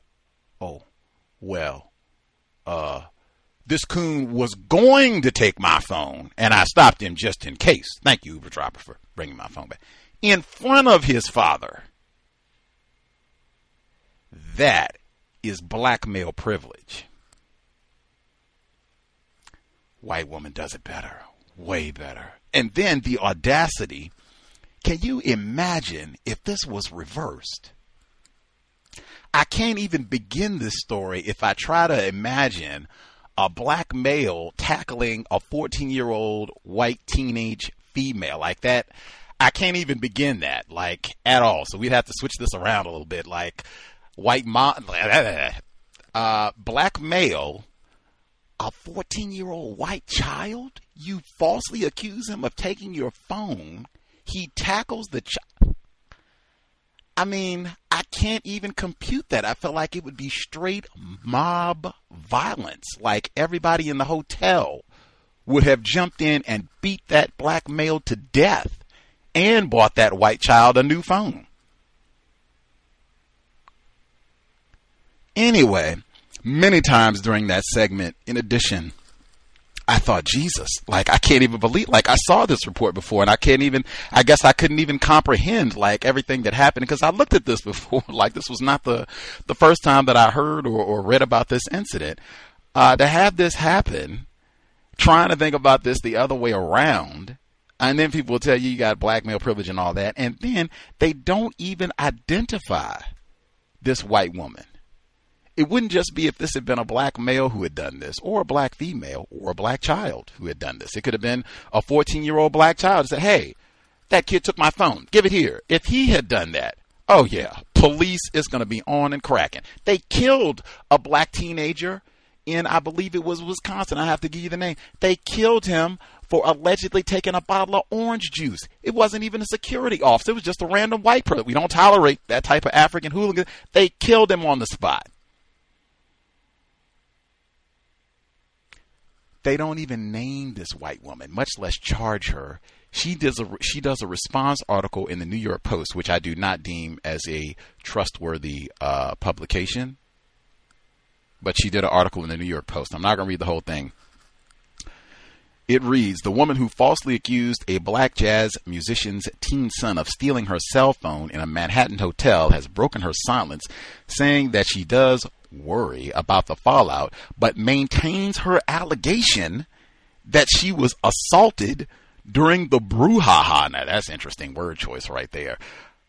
I thought her allegation was that he stole the phone, so is now the allegation that she was assaulted? She continues, the 22-year-old woman spoke Tuesday to CNN about the viral video in which she's seen going off. I am no fan of the New York Post on a 14-year-old Keon Harold Jr. in the lobby of Soho's Arlo Hotel, claiming that he swiped her iPhone. The woman, whose name was withheld by CNN, said that when she realized her phone was missing, she first demanded to see surveillance video from the hotel lobby. Pause right there. Now, I don't know. People that are present have misplaced a cell phone before. I have, or anything, a wallet, right? Something of value. Do people like freely divulge their surveillance footage just because you have a suspicion, unconfirmed, unsubstantiated, that someone here took your wallet, phone, purse, whatever? Really? White women do it better. Continuing. She then asked everyone in the lobby to empty their pocket before settling on Keon Jr. as her suspect. Pause again. Now, I mean, are you an enforcement? I said, what badge or no? Isn't that how I say it at the conclusion? Are you an enforcement? Everyone here, stop right now. What? Come on, man. Who is even complying with this? Like, are you serious? Continuing, this is another one where you can have an exercise. So if you're a black person, male, female, child, and you think you've lost your wallet and you, hey, everyone right now, let's shake out your pants. Roll your socks down right now. Yeah. During a tussle not fully captured on the video, the elder Harold has said the woman scratched him and tackled the teen.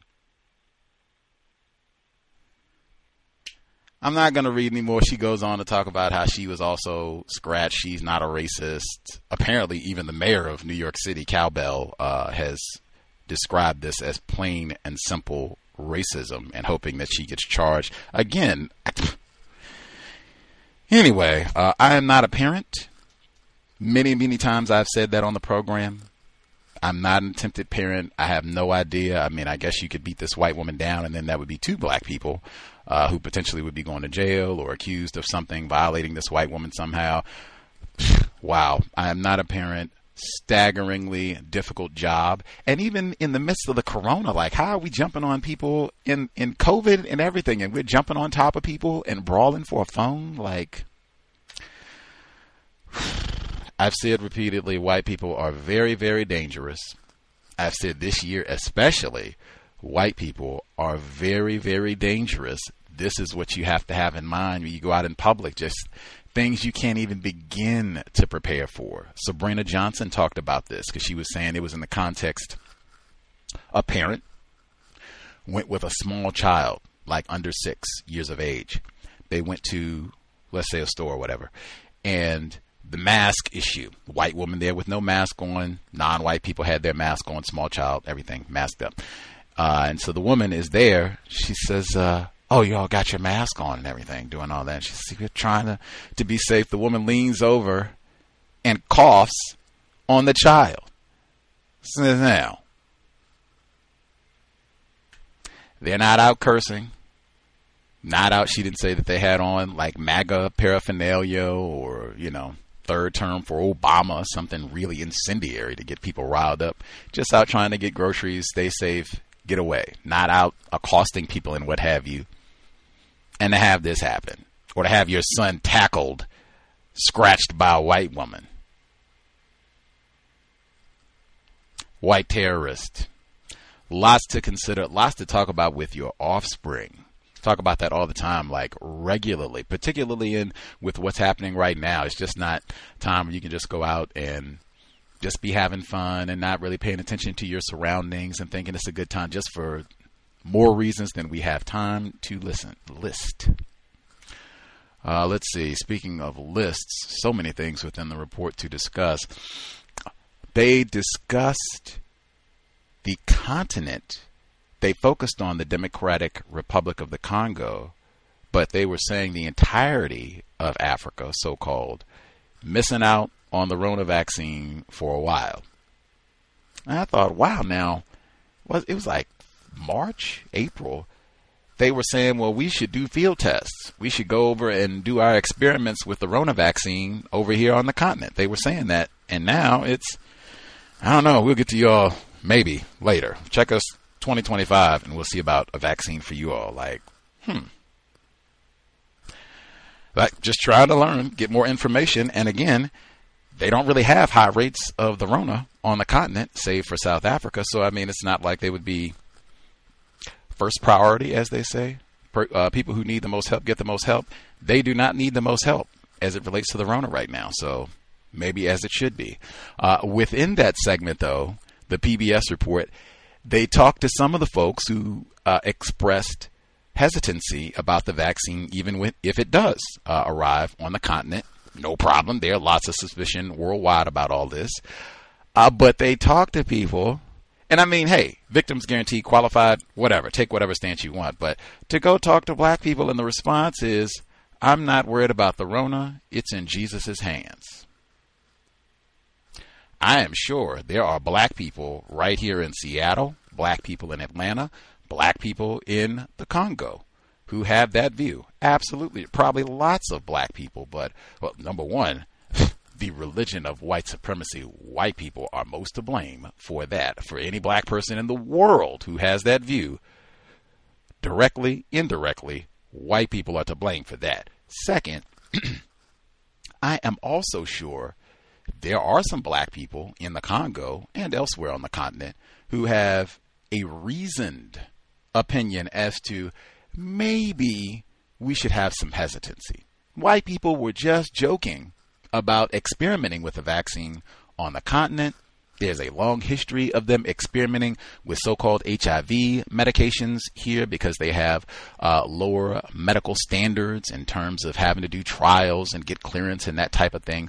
Long history. Depo-Provera, lots of other. Matter of fact, medical apartheid. the final chapter is not on the United States. It's about chemical and biological warfare in South Africa, and specifically some of it even targeting Madiba, Nelson Mandela, while he was still in greater confinement, and the entire group of non-white people who were working to overthrow so-called apartheid, trying to come up with ways of manipulating their behavior so that they wouldn't fight back, be less resistant. Last chapter of medical apartheid. So there'd be lots of reasons, logical, scientific, evidence-based reasons to be hesitant. You don't talk to those people. It's just, nah.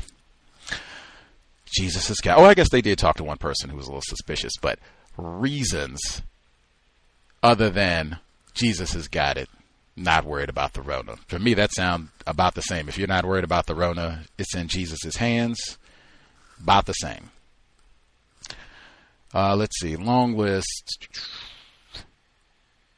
There were a lot of reports on police killings of black people, and I've said for a long time I'm not really that interested, although some of those were in the sequence from NPR where they were talking about specifically about the not indicting the officers in the Tamir Rice case and wanting to charge the white officer, former officer Coy in Ohio, talking about these specific cases. I am generally not that interested in going over a whole lot of details. White people do this sort of thing and encourage this sort of behavior on a regular basis.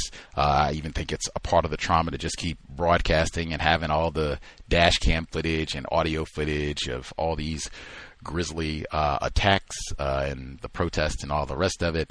If that sort of thing should happen to me, I would appreciate it if we do not have any protests out in the streets of Seattle, or if I relocate or wherever it is. No, thank you. Like, it's got to be other work, more important work to do than just being out stomping in the streets and, say his name, Gus T. Nah. Thank you kindly. Let's get some work done. We do not need a protest.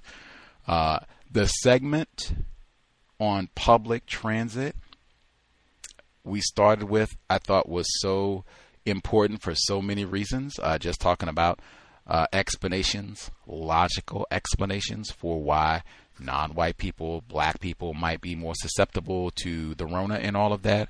Public transportation and or access being denied, restricted around public transportation. Retired firefighter just for workplace racism just hours ago said, man, make sure you do all the checks and everything on your transportation. It's about to be inclement weather. If it hasn't already, snowing and all the rest of it, you can't be late.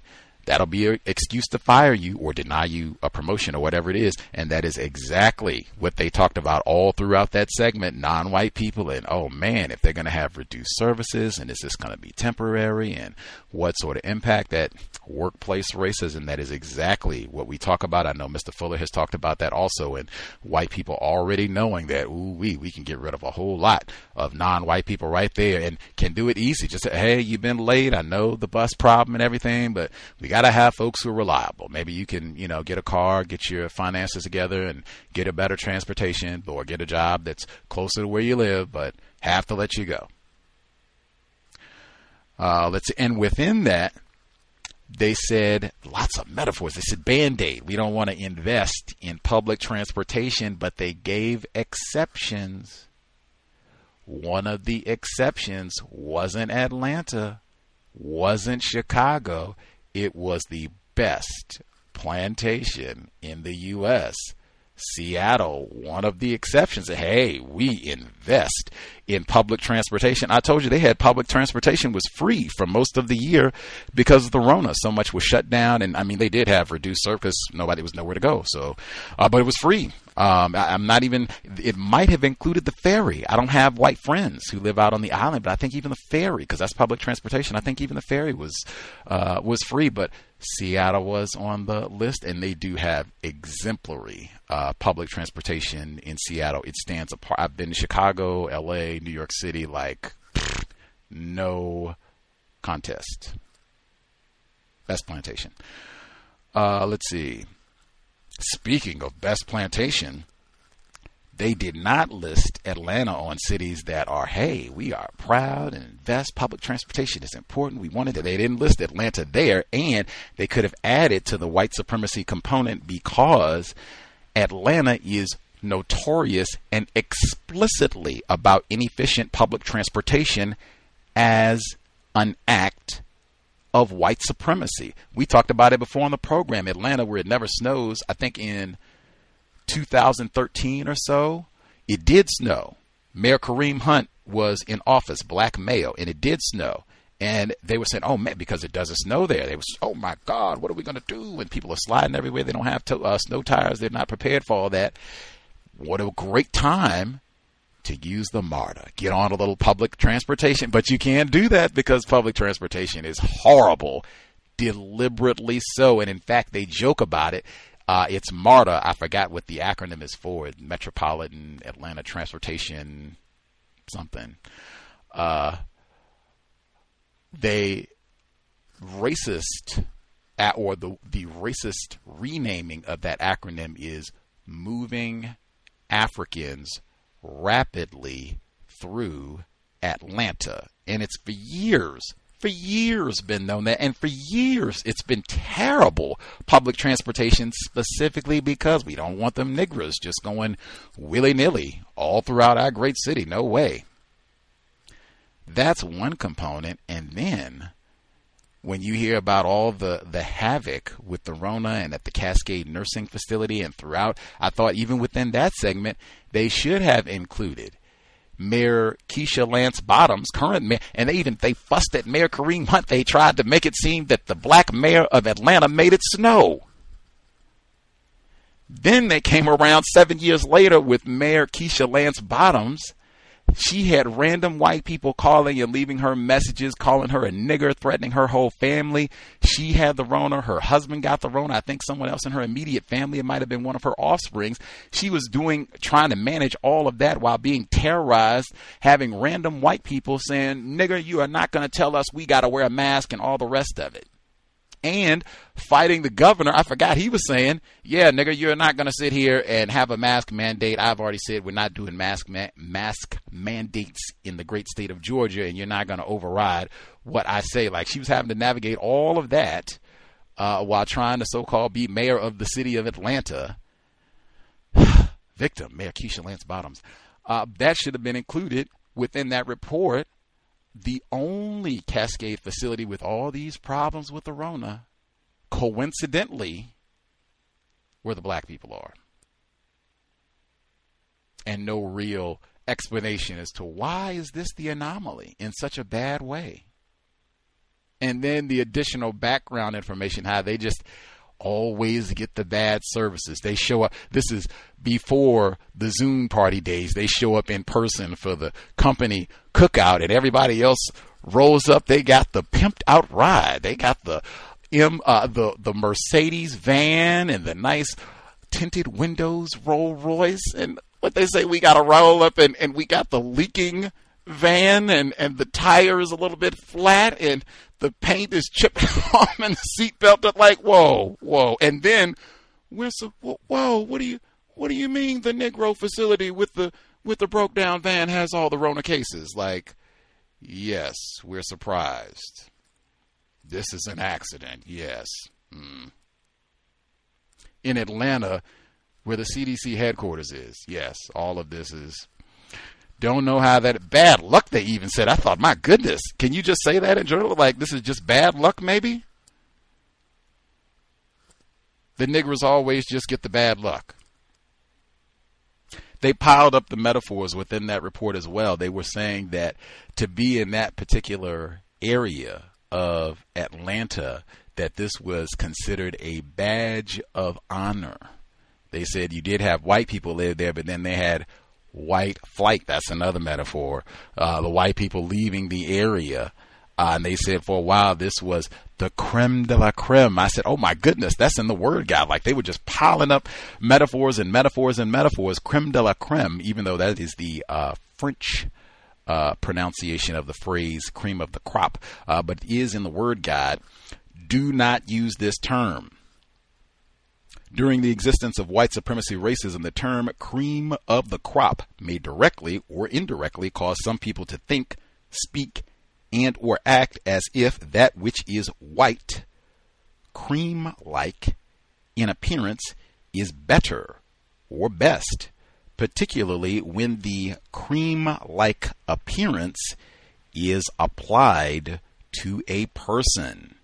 When this happens, such thought, speech, and or action helps promote ideas and practices that help to support white supremacy, racism. Creme de la creme. And you can maybe even rewind back. Was it being used in the manner that he describes? Because it seems like it had a high value, this area, because of the presence of white people or their former presence. It was something to brag about. Words are important. Let's see. And they continued. It wasn't just they got the old dilapidated van, right? They said that the hurricane was coming through, and they said, "Oh man, maybe we can get a generator." Get out of here. Didn't Hurricane Katrina just happen? They said this was like 2013. Like, didn't we just go through Hurricane Katrina? Like, we don't want that to be us. They had nursing facilities in the Gulf region and all that. Like, come on, man. Get out of here. We got you that van. Get out of here. You don't get a generator. You have elderly black patients with glow sticks after the electricity goes out. Like, whew. And I'm supposed to be surprised that they have the Rona or diabetes or anything else. We don't get a generator. We gotta pretend we're at Magic City. Yeah. ATL. My God, I would have died, man. Somebody had the audacity. I moved from Atlanta to Seattle via Las Vegas. Someone had the audacity to ask me in my last couple of days, "Why don't you stay? It's great down here." Are you absurd? Brain damage is rampant in the great ATL. Let's see. Speaking of metaphors, they said suspected white terrorist Anthony Quinn Warner may have had a bone to pick with AT&T in Nashville. I don't even know what that means. That's one you can think also. Now, if that had been a black person, imagine anybody. Imagine Al Sharpton accused of detonating a bomb anywhere in Nashville or wherever else. Maybe Al Sharpton had a bone to pick with what? I think they would use much harsher language. In fact, let it have been a Muslim who had done that, and I guarantee you it would not have been, "Oh, maybe he had a bone to pick here in Graceland." Come on. Anthony Quinn Warner, they said the metaphor, they just piled them up. They said, man, maybe somebody dropped the ball on this one. What do you mean drop the ball? Like, you all knew about this fella. I was saying they knew about him a year ago. I'm not even being accurate. You knew about him 16 months in advance, and I mean exact detail. This fella is building bombs. You don't even follow up on the investigation? A black teen is accused of stealing a phone. He's tackled in public. The manager's got him. Give us your phone, young man. What are you doing? We saw you. Like, you can't even follow up.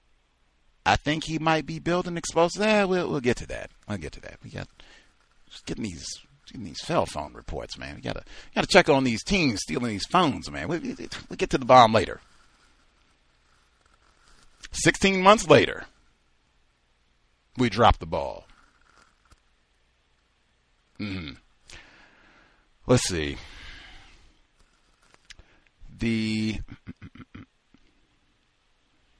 So many more.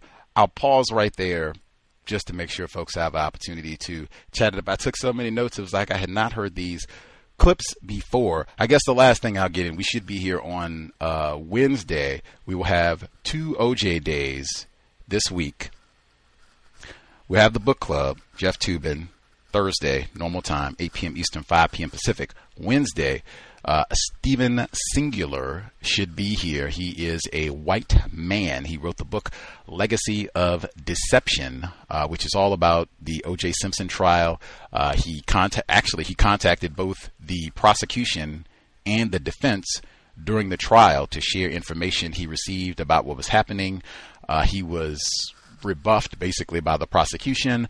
The defense was more receptive. He had a number of meetings with the defense during the trial, sharing information with them about things he was hearing about Mark Fuhrman and him possibly having planted this blood and some other things. But he wrote a book about his experience. One thing two quick things I can tell you. He talks about, as do many, if not most of the white people whose books I've read, who at some point came to believe that O.J. Simpson is innocent of these murders.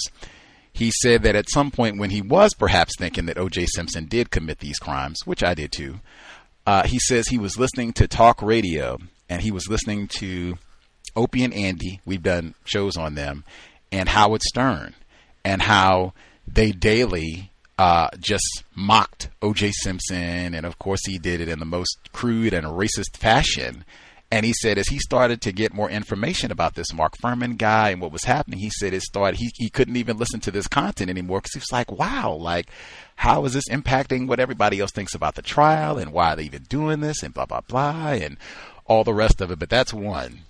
White talk, racist, white talk radio, and the enormous influence. We've talked about that before. There's a reason Howard Stern has made millions and probably billions all these years, and the Opie and Anthony show and all that. We talked about and done programs about that before, but those guys did enormous work during the Simpson trial. Like, some of their stuff is archived. Like, I'll have to share some of that in the book club as we go, but he talked about that. Stephen Singular, he talks about that in his book. That's one. Two, He says that there are few things that bumped the O.J. Simpson from being top coverage during that year and a half span. One of the things was the Oklahoma City bombing, Timothy McVeigh, 1995. And he says didn't really think too much about the details of it and everything, but he said the more he got into it, this guy's reading the Turner Diaries. We read on the book club.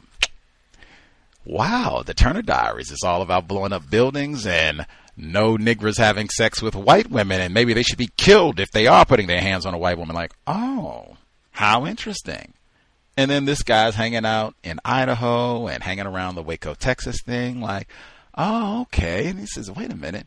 Timothy McVeigh is hanging out in Idaho and probably doesn't like black guys having sex with white women. Mark Fuhrman buys retirement property in Idaho and also seems to not like black males having sex with white women.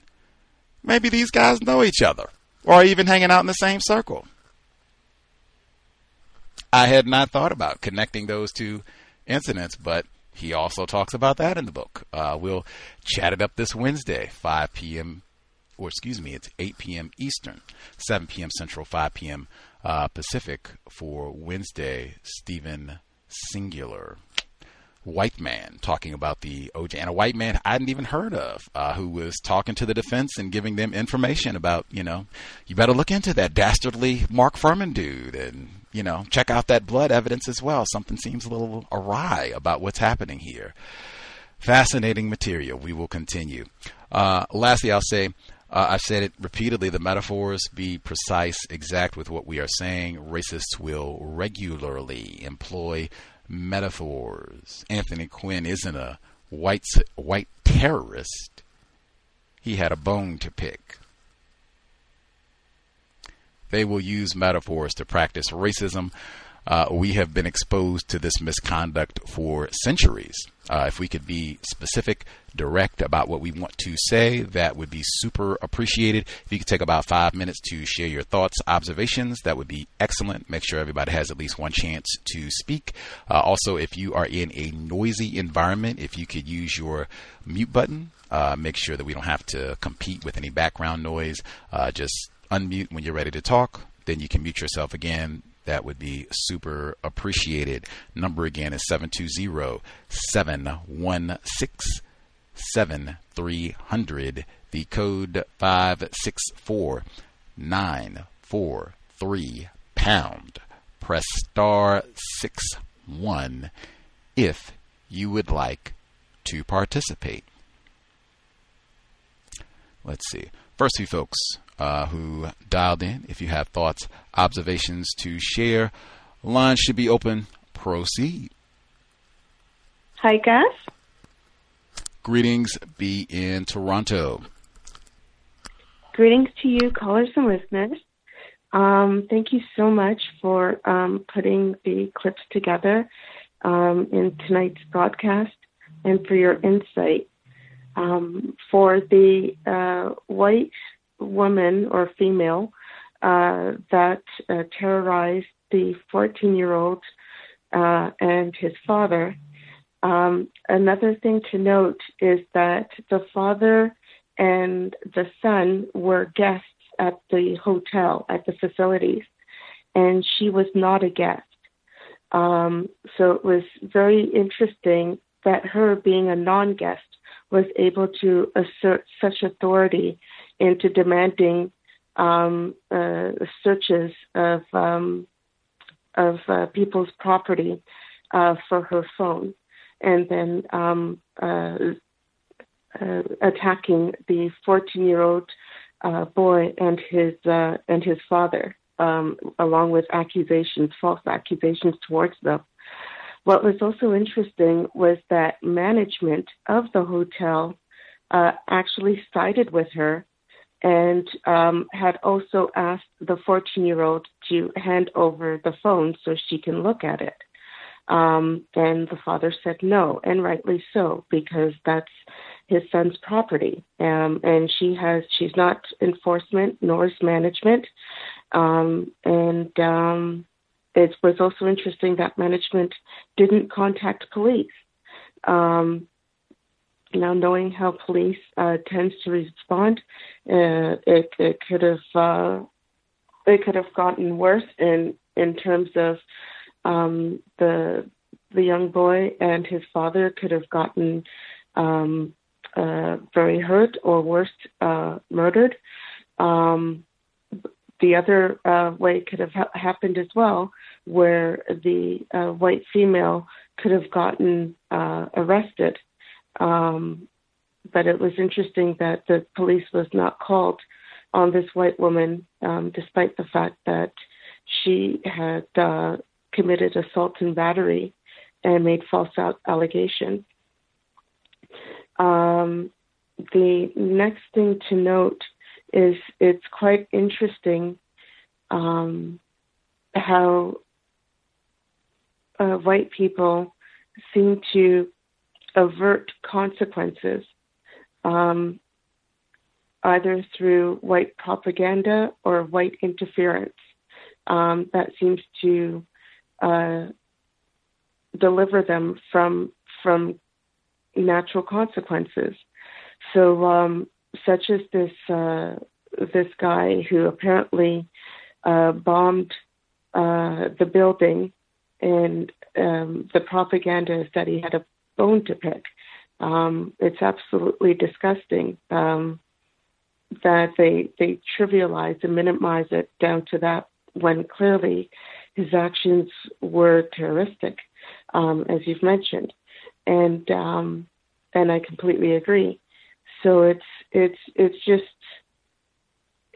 rather fascinating that no matter how heinous the crime, somehow the propaganda is that the heinous actions are immediately trivialized, or it becomes as if the white person is innocent and didn't know what they were doing, or some kind of mental illness, or some kind of drug use, something that was completely out of their control, when we all know full and well that it was within their control and that they chose to do it. And then, leave it up to the criminal justice system, or maybe another fellow white person that is just going to come in and interfere so that that white person who committed the act does not get the consequences that they need and deserve. And it just goes back to that whole equation of desire, opportunity, and means. By eliminating one or all three of them will hopefully reduce the activities of these white people, doing these heinous things. And then the third is about the vaccine. Just urging callers, listeners, yourself, and I'll be doing the same, to continue to research on the vaccines and definitely inquire with medical practitioners about what it will do to the body. In fact, it would be quite interesting to have a medical practitioner to answer these types of questions. And thank you. I leave the line. Much obliged. Be in Toronto. Appreciate the updates. That does sound constructive, just to be able to ask some questions and just still learning about the whole vaccine and the Rona, so we can try to make best decisions possible for ourselves and family members. Let's see. Other folks who dialed in with a hand up, if you have commentary to share, you should be with us. Hello. May I be heard? Greetings, Irie, Louisiana. Okay. How you doing? I know, right poorly, but I hope the new year's going okay for you so far. And I hope it's going okay for everyone else, as best as possible under conditions. I wasn't going to talk about it, the young man that was tackled, but I want to say this. If anybody in New York knows this man and listens to this program, I would advocate that he be told to put a report in with child services for child abuse, if anything, if they're not going to charge her, because at minimum, from what I saw, it was child abuse. And she's unsafe around children. They may or may not find it to be a credible allegation, but that might hold her up for a while, depending on what she does, especially if she works with kids, because unfortunately, you have to that's a metaphor, you have to affect white people's money in order for them to start to become what they say is accountable. There won't be remorse, but at least there would be some type of adverse effect for some time, possibly, with that reporting. The whole time during the segments, I thought about a quote I heard from a song by Michelle Indigeo-Cello on her album, I think it's Cookie, an anthology. And the song, unfortunately, is called Dead Nigga Boulevard. But at the end of it, there's a quote by a man that I cannot find, victim of racism, and he says, when you put property rights ahead of human rights, you tamper with nature, because property rights are controlled by man and human rights are controlled by nature. Property rights are controlled by white people, and obviously they don't respect nature, so we can't expect them to do anything else, which, this, again, it was an overlay to everything I heard. I was interested in the transportation situation in New Orleans, considering I don't ride the bus anymore. I have a vehicle. I've had it for a vehicle for some time. But I did ride the bus, and, sometimes it was on time, sometimes it wasn't, but after the hurricane, it got real bad. But then after gentrification, it got really good around what they call the CBD, the Central Business District. So if you live around there, which also offshoots to what they call the Garden District, who lives there uptown New Orleans. You can get around pretty easily. They expanded like the streetcar lines and everything, but for everyone else, it sucks. Well, it's bad.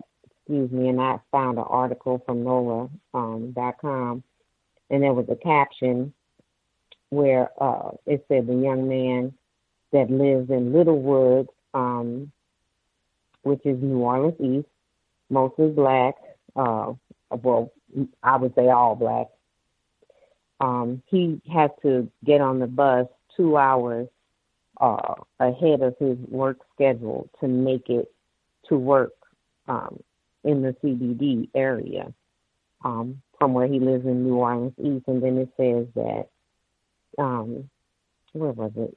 It said basically transportation to outlying parishes is also very bad. So the outlying parishes are white. St. Tammany, St. Bernard, Jefferson Parish. I suspect it's after Jefferson Davis. And there's two of those, West Jeff and East Jeff. They don't want people to access those areas easily if they're on the bus because you're probably black. The next thing about Miss Ernestine, rest in power to her, and nursing homes. And if nursing homes are run anything like what I experienced working at a mental health facility with developmentally disabled people, and these people were mostly, I would say if I had to guess, 92% of the residents there are white. So these are still white people, but developmentally disabled. They got neglected all the time by medical staff. And there was one incident that stands out to me so much. A nonverbal white female would do self-abuse, bite herself and hit herself when she was in pain and, distress otherwise. And she had several bad molars in the back of her mouth that needed to be addressed. And I would tell the nurse every time, XYZ patient is in pain, she's screaming that night, she's hitting herself. And she hit herself in the mouth where the infection was so much that the side of her face swelled up. And I would be countered by this particular white nurse as though I didn't know what I was talking about. So what I had to do was literally write an incident report and an injury report every time I went to work. And because I did that, the paperwork stacked up so much, and they had, there's accountability to other state agencies that see these incident and injury reports that they had to do something after a while. And so with nursing homes, it's like a person would have to do the same thing. They would have to literally write a report. I saw my grandmother stumbling today, turn that into the nursing home and then report it to the agency that's going to possibly, hopefully, do something about it because nobody wants their license, to make money, so-called caring for people revoked with too many incident reports. It's not good enough to say, can you please check on her? It's just not. And you have to constantly be present. Otherwise, your family member is going to be abused and neglected. I've seen this with my own eyes. It's really sad. And that whole situation sad. They may not be sharing, as they say, budgets among the nursing homes, but obviously one nursing home is getting less money than others. Okay, and so to the next thing about Joe Clark, I have a rhetorical question, but still this is a question I have. How can you be a father to a kid you kick out? I don't know how that happened. You kicked him out. There was no further interaction. There was no diversion program in the school for the troubled kids. There wasn't a talk about, okay, well, why are you getting in trouble? Or, for instance, what are you interested in that would keep you attentive and in a positive mindset so you're not in trouble here anymore? No, he was summarily dismissed. So I feel like that man probably owes his positive outcome to maybe some other gentlemen that were in his life more than Mr. Clark. And I just heard Black Miss Andre, because the Black female was a good student. She was nurtured and maybe even coddled a little bit. And the Black male was just discarded. And Gus, as far as updates for next week, Kenosha County or City Council released a news release saying that come Monday, they will announce whether or not the officers are going to be, or the officer is going to be charged for the shooting of Jacob Blake, who was mortally wounded by that police officer. And because of whatever they're going to announce, they're expecting civil unrest in the area that may last as long as they said 8 days. And so there's that. The last thing I want to say is I found out about your program, Gus, from another podcast that I was listening to before in 2017 called Champagne Sharp. And it's an all-Black panel. Like sometimes it's 3 Black men and a Black female. They, it varies, but they talk about a lot of stuff like trauma and childhood. They talk about contemporary things like social media and entertainment and racism and, within it as well. But, and, in general too, but the host, T, is, to me, I think he's pretty codified. He quotes Mr. Fuller often, and he mentioned your show. And that's how I found out about it. And the first show I listened to was the show with the creator of The Matrix.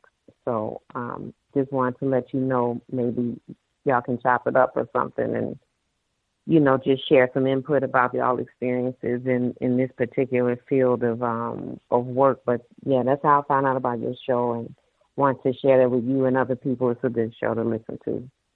And, wow. I'm confounded by everything I heard. I'm probably gonna tune out after this, after I end my turn. So I end my turn. Y'all be safe, eat right, drink water, and I don't know, man, just minimize contact. Y'all have a good night. Much obliged, Irie in Louisiana. Glad somebody had something constructive or found something constructive in the cows. Appreciate them for sharing the content. We'll check it out, see if we have any views to swap up. Some of the reports were kind of rough this week. That's why I said I was hearing them like I hadn't even heard them before myself, with what was happening with the young teenager in New York, 14-year-old. Great tip to encourage his, I guess, family or his father to pursue child abuse charges against this white woman. I think that's the same model, I guess, that Mr. Fuller recommends in terms of making the business of white supremacy, making it more expensive for them to practice racism. So if that takes up time and energy with you having to deal with some sort of child abuse investigation and that sort of thing, you have to take time away from work and go through all bravo, even if they don't unfound it. And, you got video. So, I mean, hey, maybe they do find it. Great. That means maybe you get disqualified for jobs and, all the rest of it. Also, the segment, they talked about the organ transplant organizations, organ procurement organizations, OPOs, as they term them with the acronym. But they were saying that depending on where you live in the U.S., you might have better options. And they said, so if you live in Appalachia, where you have people who die from like car accidents and goofy things like that, you can get organ transplants there. Whereas if you live out here, West Coast, they said California and the such, you don't have that sort of thing. So you don't get as many organs to pick from. And I thought, wow, now that is interesting. We've talked about organ transplants before. It's a big section in Medical Apartheid on that. We had Dr. Vanessa Grubbs on the program a couple times now. She was with us even a few months back talking about COVID's impact on kidney health. And we also with her talked about racism in organ transplants, who gets access to them, and organ harvesting, all of that. Talked about all those details.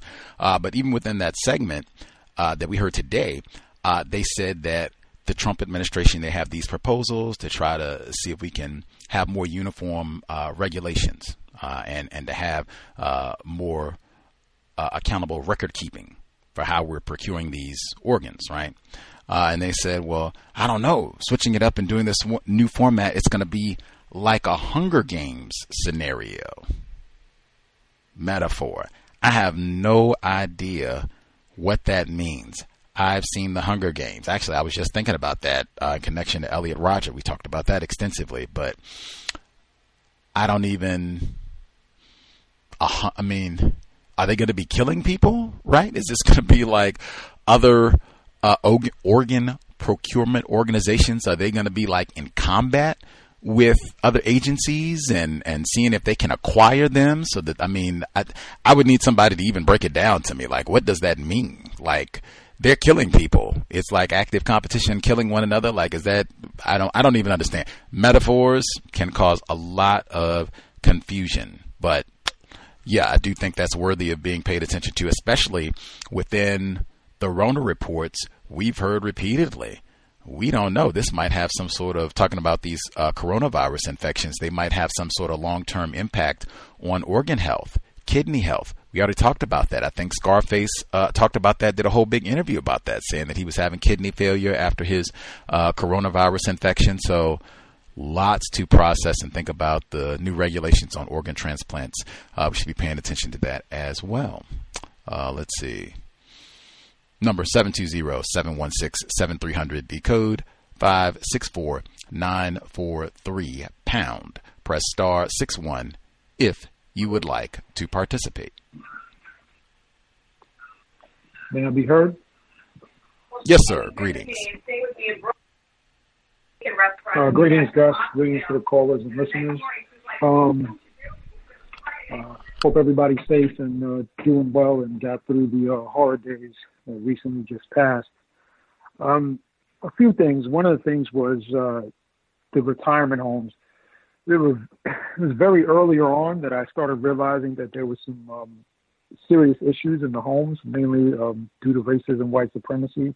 As one of the home care providing locations that one of my friends, my mother's friend, used to stay at, was just kind of dilapidated, run down, and my mother was trying to get her daughter to take her out of the actual home care facility. Unfortunately, at the time, there were things going on that didn't facilitate that, and she passed very soon after. My mother, therefore, didn't allow my grandmother to actually go into any kind of home care facility. She just stayed with us, with family, until she passed, because once she saw the implications of that, she realized that there's no way that she would even last in those environments. But that was something that really struck a chord, pardon the metaphor, but that was something that really brought back that decision my mother made. Another thing is my son. We had a long discussion with him in regards to racism, white supremacy this evening. We didn't bring up the incident that occurred with the young boy, but brought up the fact that, unfortunately, due to current circumstances, he has to understand the position that he's in, and that his ability to work and maintain his learning throughout his life is extremely important and could actually help him live longer and healthier. And as well as, watching, as well as being active, because due to Corona and a lot of I'm here in New York City, he's not able to go outside and meet up with his friends the same way, no high school environment for him. So it's been reaching a stage where we have been watching him and noticed that he has a little bits of depression, where he would go into his room and kind of tune out.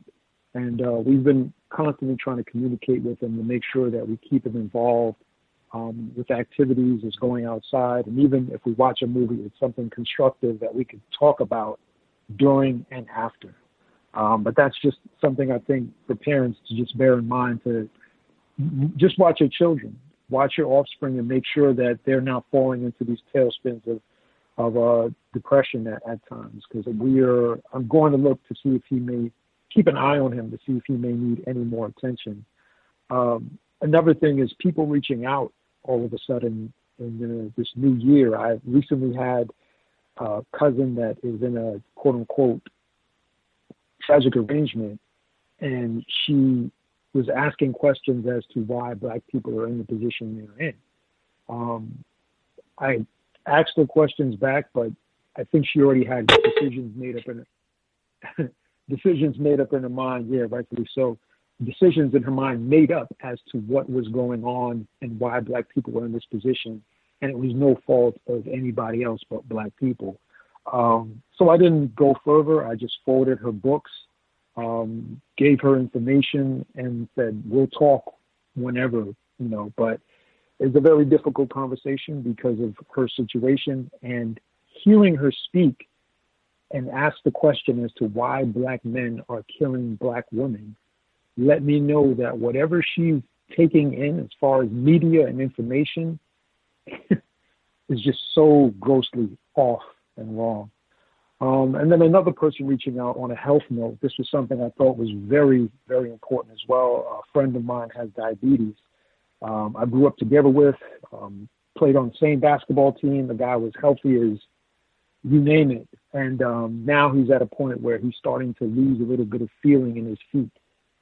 And he confided me with this, and I told him, he knows what I do. He knows I cycle, I do activities, and try to get out with my son and my partner, and she rides with us as well.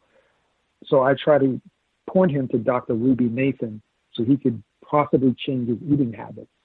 But one of the things that I think this is something that hopefully other callers can chime in on, and if they have the same issue, because I think we all do to some degree, and we work on it, which is, even though he knows the food is bad for him, even though he knows it's wrong, he still has a deficiency somewhere where he just keeps going back to it, even though he knows it's wrong.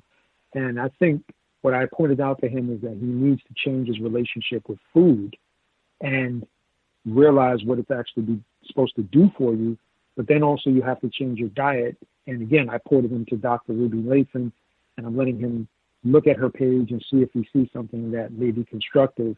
But if anybody else has any kind of information on any doctors or anything like that in the New York City area, preferably Brooklyn or Queens or Manhattan even, that would possibly help, that would be extremely constructive. I'm just looking to try to help him out with as much resources as I can.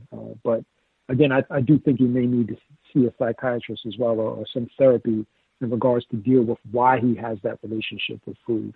But with that said, all in all, my household's healthy. Hopefully going into New Year, everybody please stay safe, stay sharp, and keep growing. Thank you. I'll mute my line. Much obliged, sir. I guess if folks have any medical information, resources, or medical professionals that you would recommend in the New York area, that would be great. And then the food choices, so many of the edible items that are marketed, they are addictive. They've got all those chemicals and everything. Dr. Lathan talked about that probably almost every time she's been a guest on this program and other platforms as well. So, I mean, there's a reason, like for your friend and for so many other folks, it's hard, to make those changes, especially if you aren't like a competent cook. You're not, if you're not someone who's doing a lot of cooking anyway, to make like sweeping changes in your diet. So now you're preparing a lot of vegetables or preparing foods in different ways and cooking with different types of foods. It can be kind of intimidating, especially if you don't do a whole lot of cooking anyway. You just get a lot of prepared foods and prepackaged foods, or you're just eating out, fast food, that type of thing, which Gus T did a lot of that myself. But I mean, a lot of stuff is so addictive that it can be really hard to change those habits and to start picking up different things, to even start shopping differently, because it might mean that you have to go to a different grocery store and just have a totally different way of thinking, like you said, about your relationship to food and all of that. So yeah, it can be, and especially the longer you wait, like, woof, that talked so much like those. That's why we did that whole program about getting your children to not eat McDonald's. So many of those relationships to food and preferences, what you get a hankering for wanting to eat. So much of that starts at a young age and or in the womb. So you wait until 40, 50, 60 to start saying, ooh, I want to try to make some change. Hey, even for some folks at 25, it can be hard to, I've been eating Big Macs for 25 years. Like, ooh, I've been eating Cheetos for 25 years. It's hard to let it go. Like, yes, by design. Hard to put it down by design. Yes. Bravo for helping out, though. Folks have other resources. Please share. Let's see. Number again, 720-716-7300. The code 564-943#. Press *61 if you would like to participate. Let's see. Other folks who dialed in, we have about 30 minutes, basically, left in the broadcast. If you have other questions, observations, thoughts, do not lollygag. Wait till the last 5 minutes. Go ahead and get a hand up if you have thoughts to share. Hi, Gus. Be in Toronto. Hi. Unfortunately, I don't have information on a medical practitioner for the New York area, but I do have another aspect that can be taken into consideration for the gentleman's friend who is seeking a healthier lifestyle and a healthier connection with food, and that's CBT. The acronym of CBT is Cognitive Behavioral Therapy, and that is sometimes added within the weight management programs so that it helps to understand the actions and behaviors and the emotions behind why an individual does what they do. So there is the chemical dependency based on the preservatives and ingredients, primarily sugar, that is used into the foods. And then there's also the psychological aspect of it that is also tackled as well. So as looking into a weight management program or a nutritional program, ensure that there is a CBT component as well. Thanks so much. Much obliged. Be in Toronto. Absolutely. Dr. Welsing talked about that quite a bit. They do all that. Imagine you're an attempted parent, guest at the hotel, and some random hooligan white terrorist who doesn't even stay there tackles your offspring, scratches you in the process, all these false allegations and everything. One result of that might be, he said, my son's been traumatized by all this. Who wouldn't be? I was traumatized just hearing about it, reading about it. One result of that could be, for either the attempted father or the offspring or both, you stay in the house and just, eat bad food. I feel bad. I don't want to go outside. I'm jumpy. I'm nervous. I'm just, going to try and eat something to make me feel better. I'll get some ice cream, it's holiday too, so yeah, I can get ice cream. It'll be cakes and, all of that type of thing. Really easy, and that happens to a lot of victims of racism. Let's see. Other folks who, Pamela Evans Harris, she talked about that. We talked about it on the program. She wrote about that as well. Lots of black people have talked about that over the years. Other folks who dialed in with a hand up, line should be open.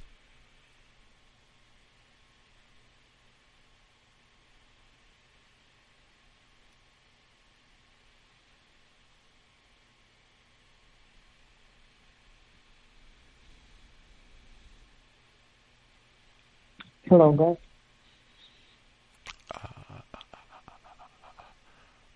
Irie? Yeah. It's one thing I forgot to say. The report with the guy with the terrorist, him, and when they used the metaphor that they dropped the ball, I was just thinking, if they were going to use the metaphor, shouldn't they have said, well, they dropped the bomb? And that's it. I promise. That's all I have to say. Thanks. Poor job investigating. Like, make it plain. No follow-up at all. Like, you don't even get suspicious. Not even just, he's acting a little strange, or, he was rambling about AT&T and 5G. Like, no. Direct. He's making bombs. Anthony Quinn Warner. And I don't know. We'll go check out the Peyton Manning statue, and then we'll get back to checking out this Warner guy. I don't think they would have behaved that way if it had been a black. If Anthony Quinn Warner had been a black person, I think we would have had a much quieter Christmas morning. I could be totally wrong. Other folks who dialed in with a hand up.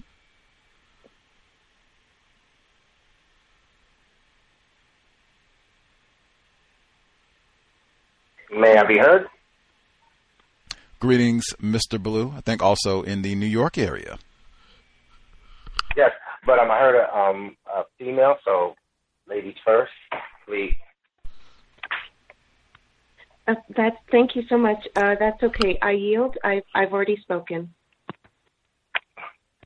Okay, thank you. Greetings to everyone. Greetings, Gus. As far as New York and maybe some resources for that man who was talking about changing his, helping to change his family members' way of thinking about food. From the cows, Tracy Lynn McWhiter, by Any Greens Necessary.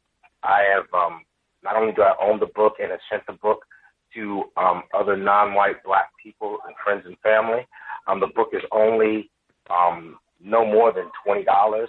You can get it off of her website, becoming a member, and subscribing to her website, where she does have recipes, PDFs of recipes.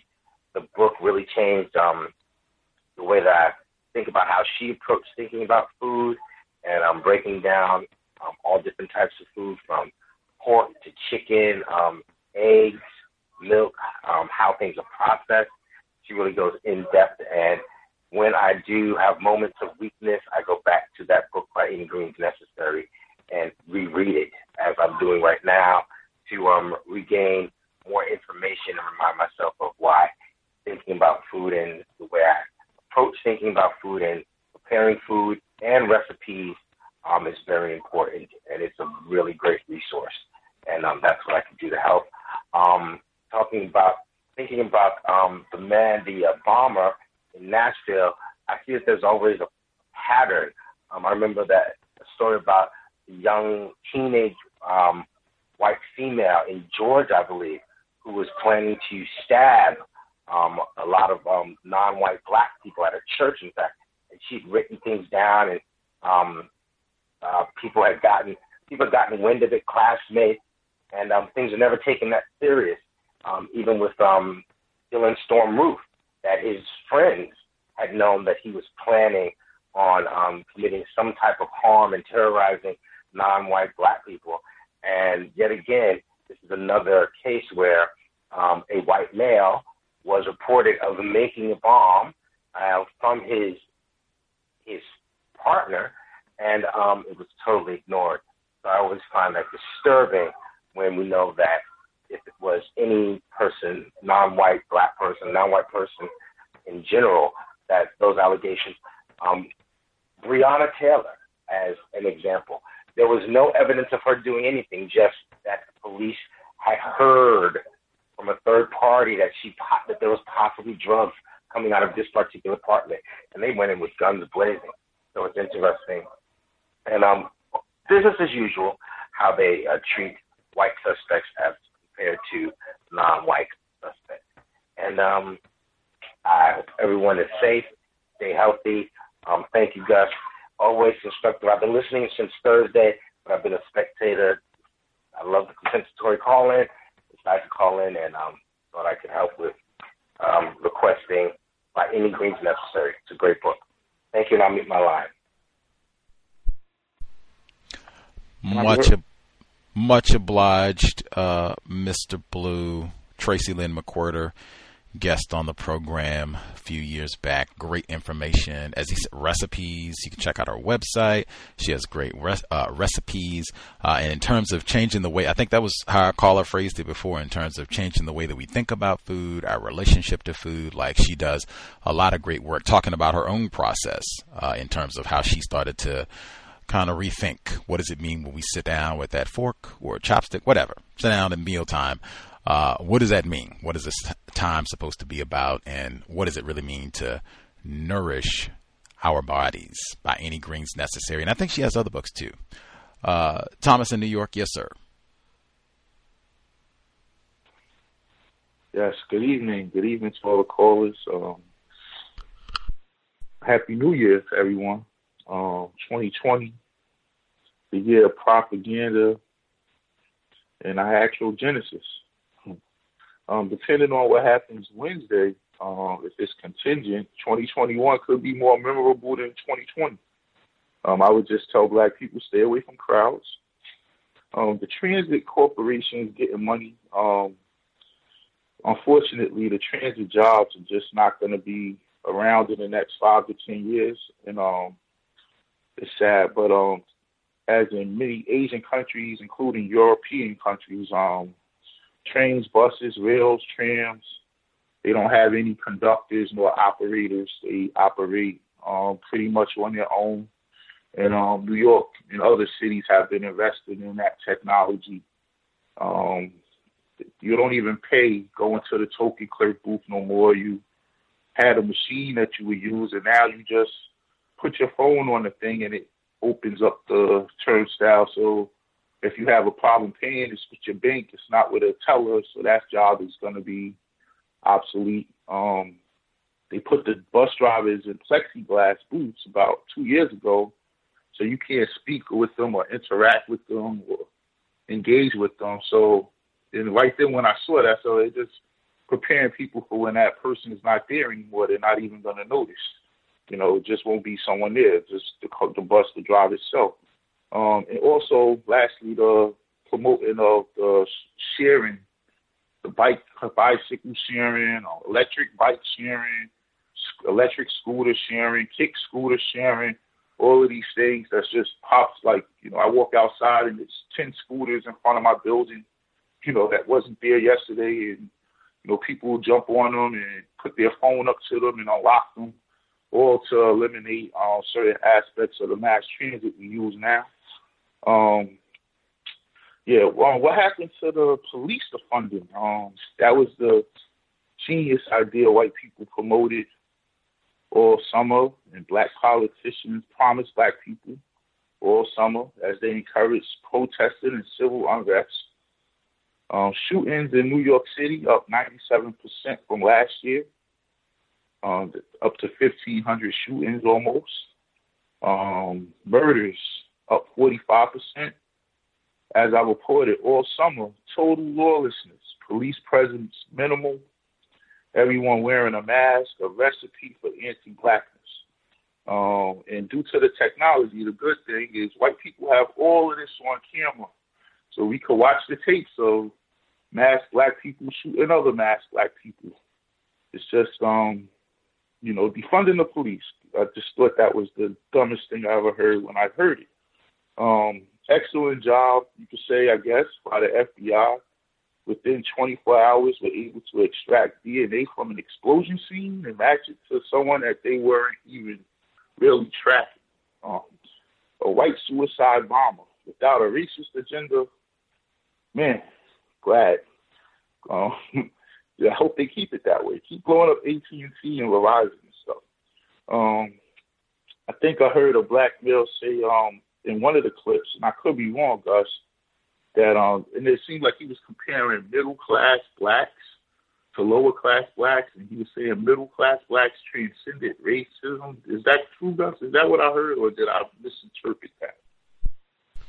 I do not think he said that. I believe that was Andre Perry in the segment where he was talking about COVID-19 is really bad in Atlanta and in all parts of Atlanta. He was saying that it's bad in areas where you have so-called lower-class black people, middle-class black people. I think he was saying that racism transcends so-called class. Perfect. Okay, I was like, oh, we got our first Isabella Wilkinson victim. But yeah, okay. I'm glad I didn't hear what I thought I heard. In the clip, Dr. Moore said if she was black, she would have gotten better treatment for COVID-19. She was denied pain treatment.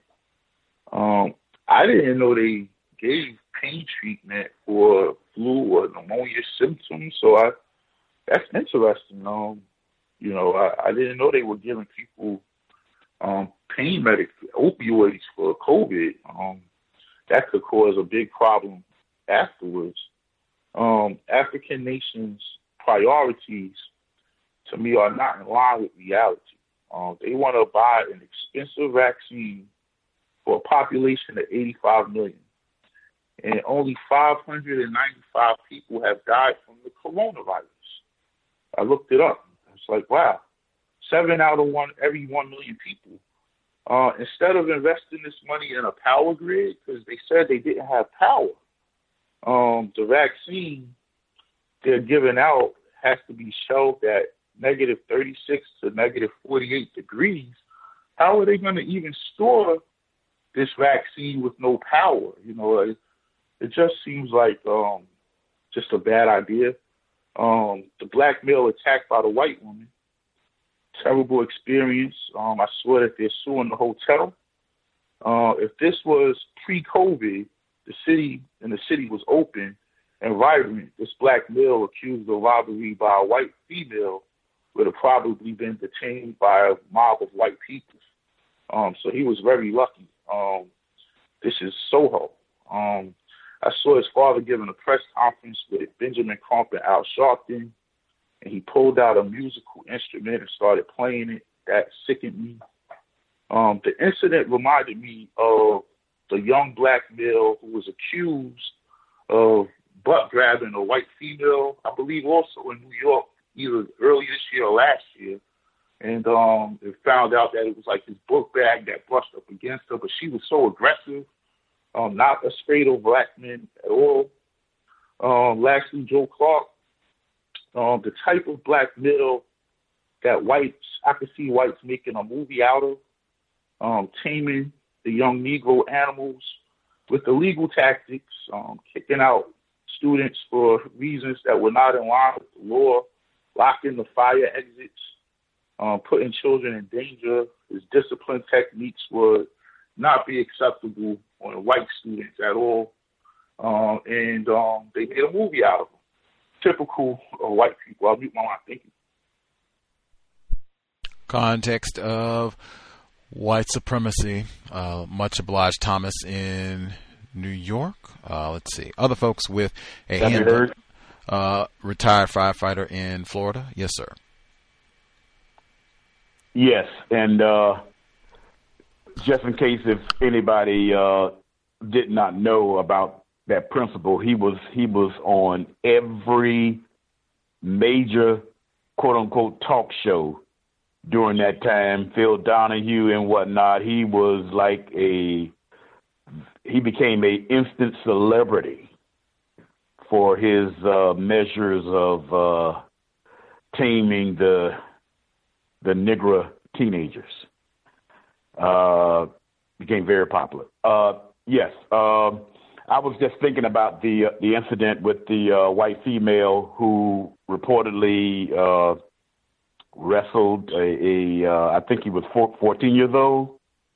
I think it said 14-year-old young person. I've just been thinking about on what possible code that I would enact.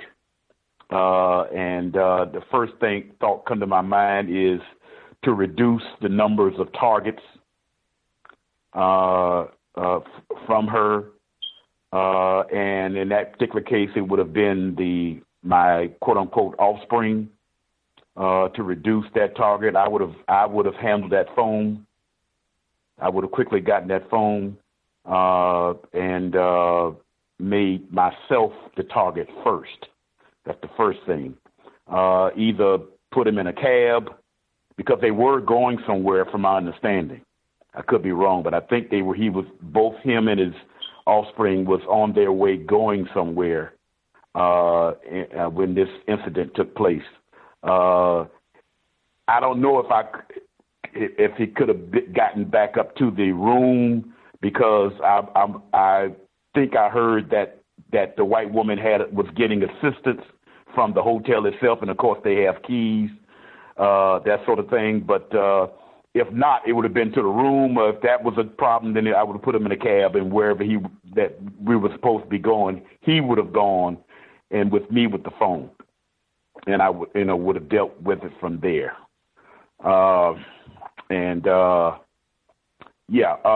No DCS program today, as you probably would know, because schools is not finished from quote unquote winter break yet.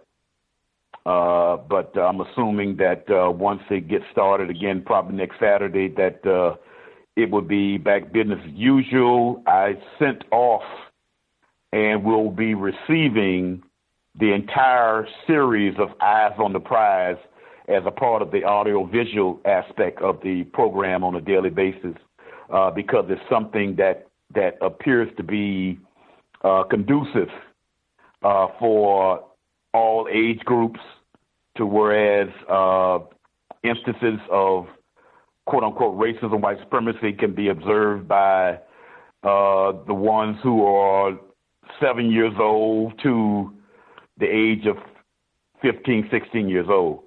And they all those ages can get something out of from that level of filmography. And that's all I have to say. Thanks, everybody, for listening. Thank you. Much obliged, retired firefighter. That is logical. Try to reduce the number of targets if you're in that sort of situation, to give less opportunities for racists to attack. I think in that sort of situation, maybe you get the child to go back up to the room or get them to a vehicle or, whatever it is. So that way anything will just be coming at you, and then you can just try and be as alert as possible, but at least get your child out of the situation. But that is the sort of thing. That's why really important, be talking to your offspring about racism, white supremacy, and then you all can automatically or already be talking about a code if something should happen. We've had parents who've called them before who've talked about being out in public, something happened. We even had a parent, she had the situation, she attempted to go to one of her children. I think they had like a school athletic competition or something, and they were going to go, so-called family attempt to go together, and one of her children was accosted, and a whole lot of folks got involved in it. She had to go defend her daughter, and just got really nasty. Like, it's so important, and she was saying the same thing, so important, speak to your children about racism. So hopefully not, but if something like this happens, you all already know. You can get eye contact with them, and if it's a sentence or a word or whatever it is, they already know. Boom, do this. If I want you to go upstairs, go to the room, go to the car, whatever it is, boom. That way I already know they're safe. They're going to do what I told them to do.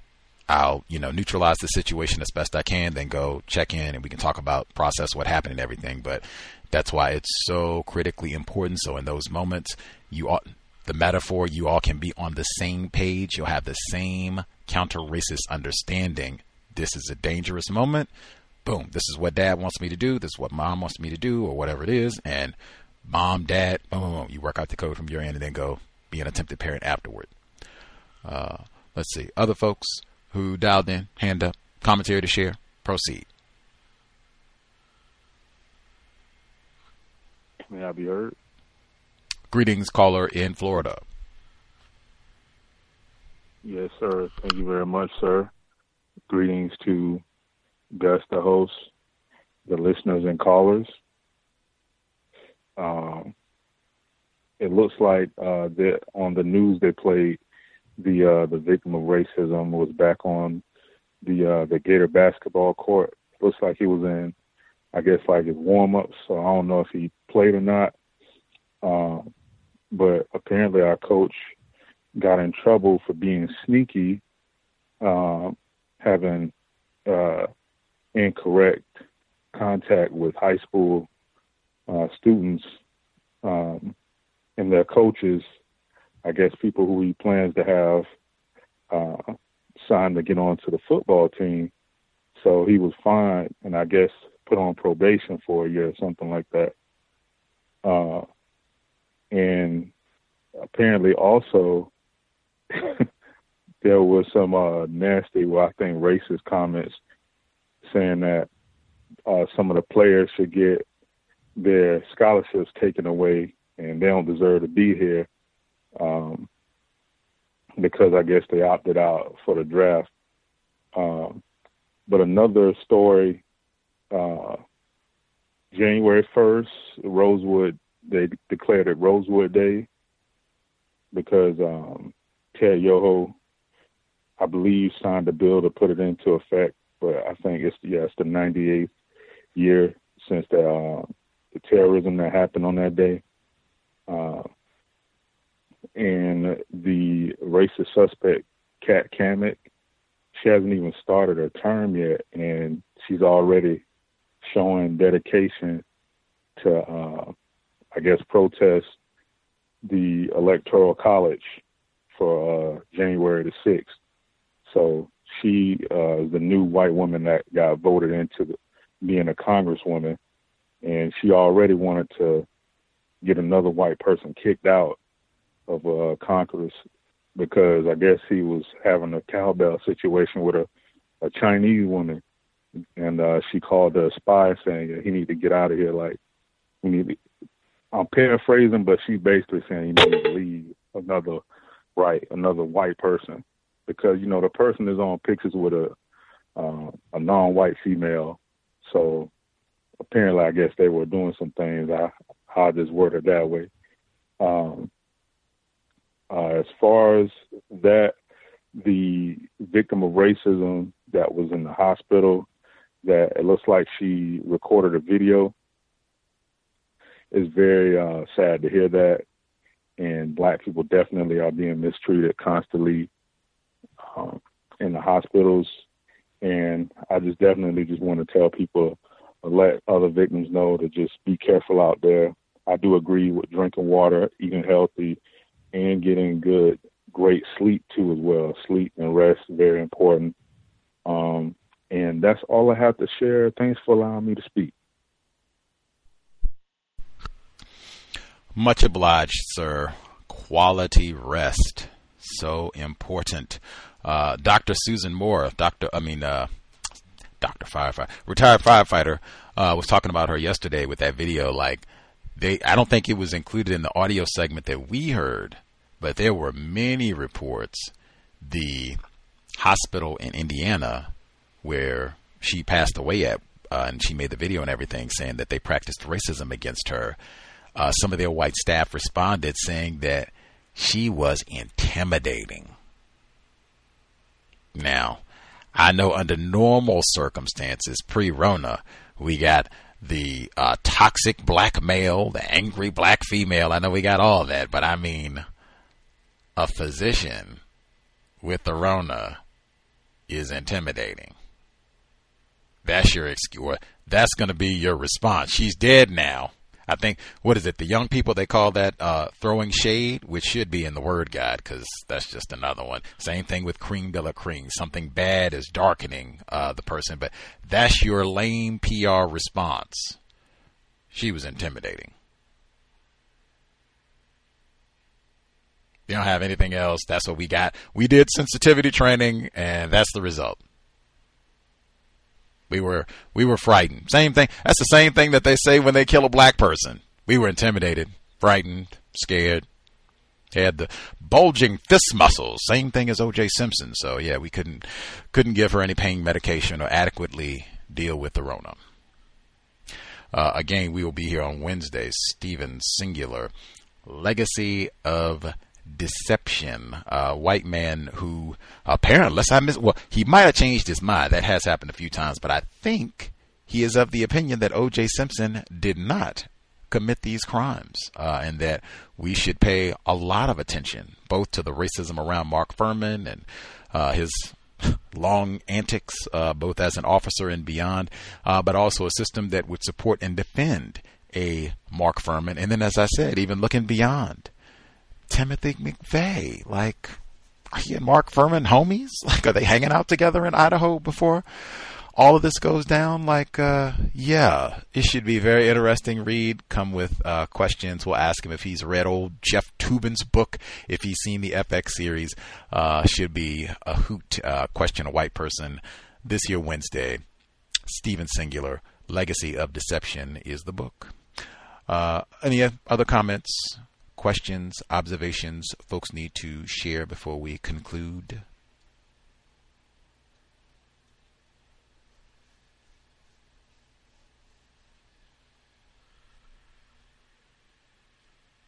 Grant, we'll assume folks are good. Let's see.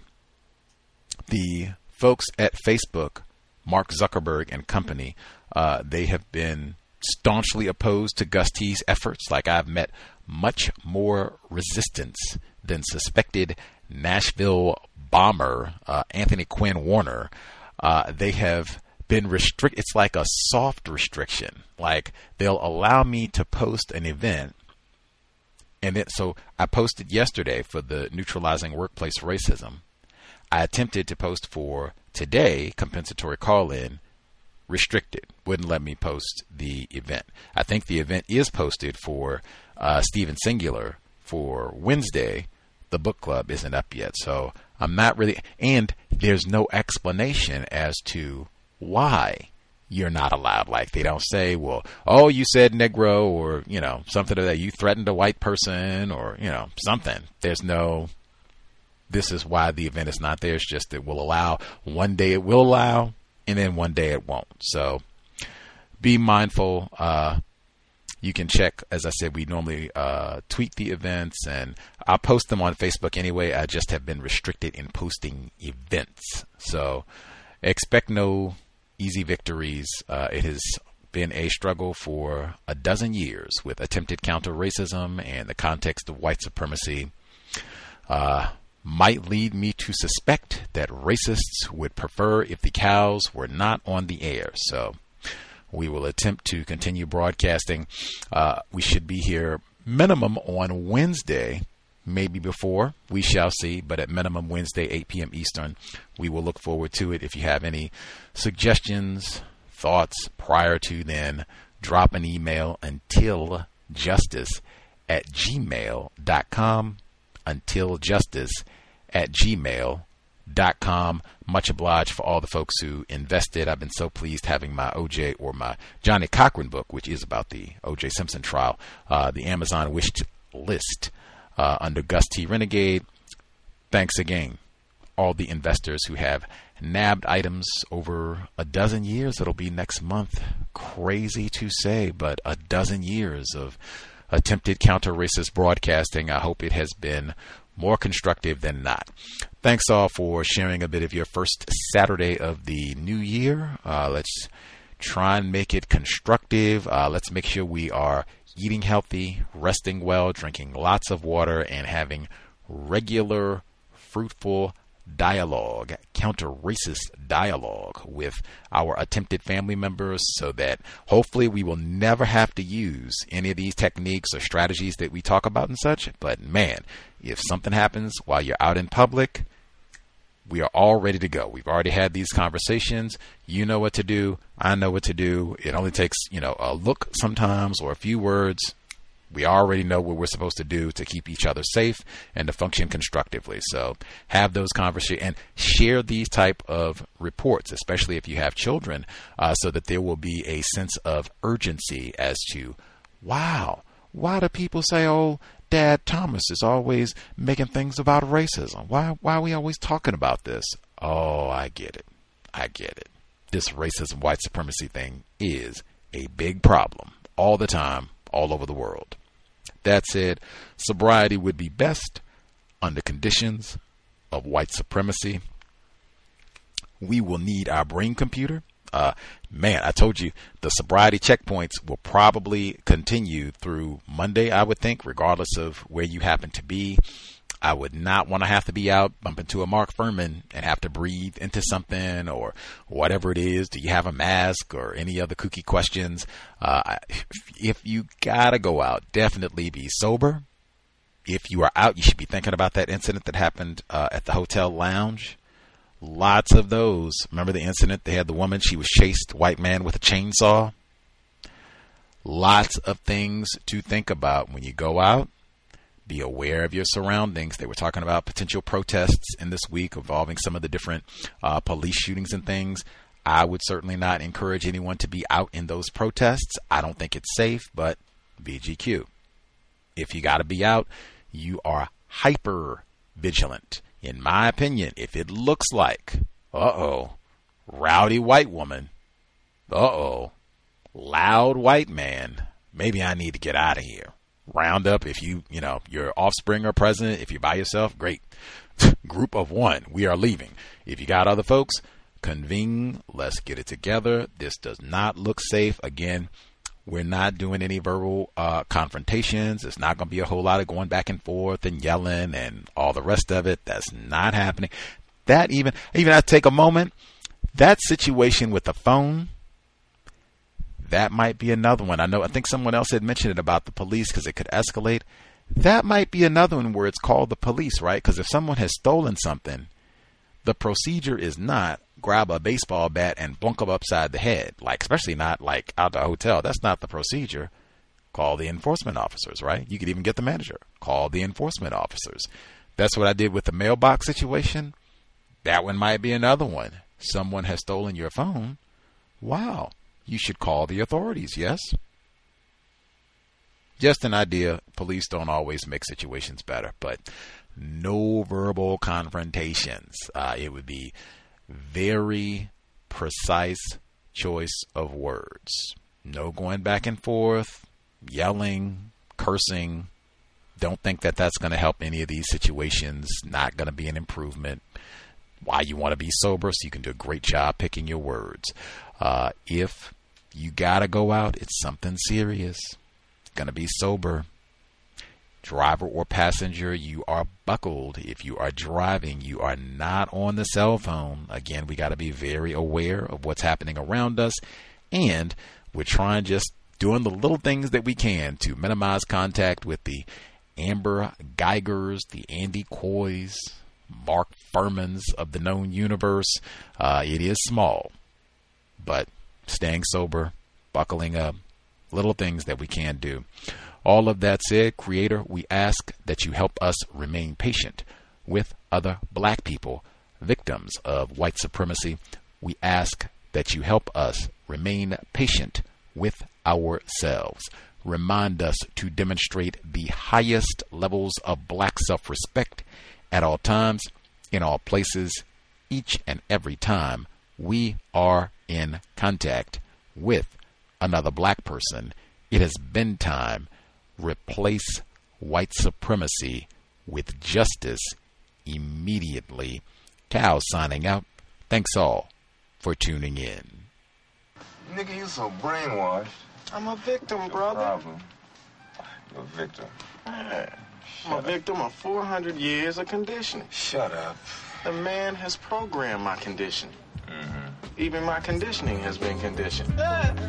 Hello, it is Ryan, and we could all use an extra bright spot in our day, couldn't we? Just to make up for things like sitting in traffic, doing the dishes, counting your steps, you know, all the mundane stuff. That is why I'm such a big fan of Chumba Casino. Chumba Casino has all your favorite social casino-style games that you can play for free anytime, anywhere with daily bonuses. That should brighten your day a little. Actually, a lot. So sign up now at ChumbaCasino.com. That's ChumbaCasino.com. No purchase necessary. VGW Group. Void where prohibited by law. See terms and conditions. 18+.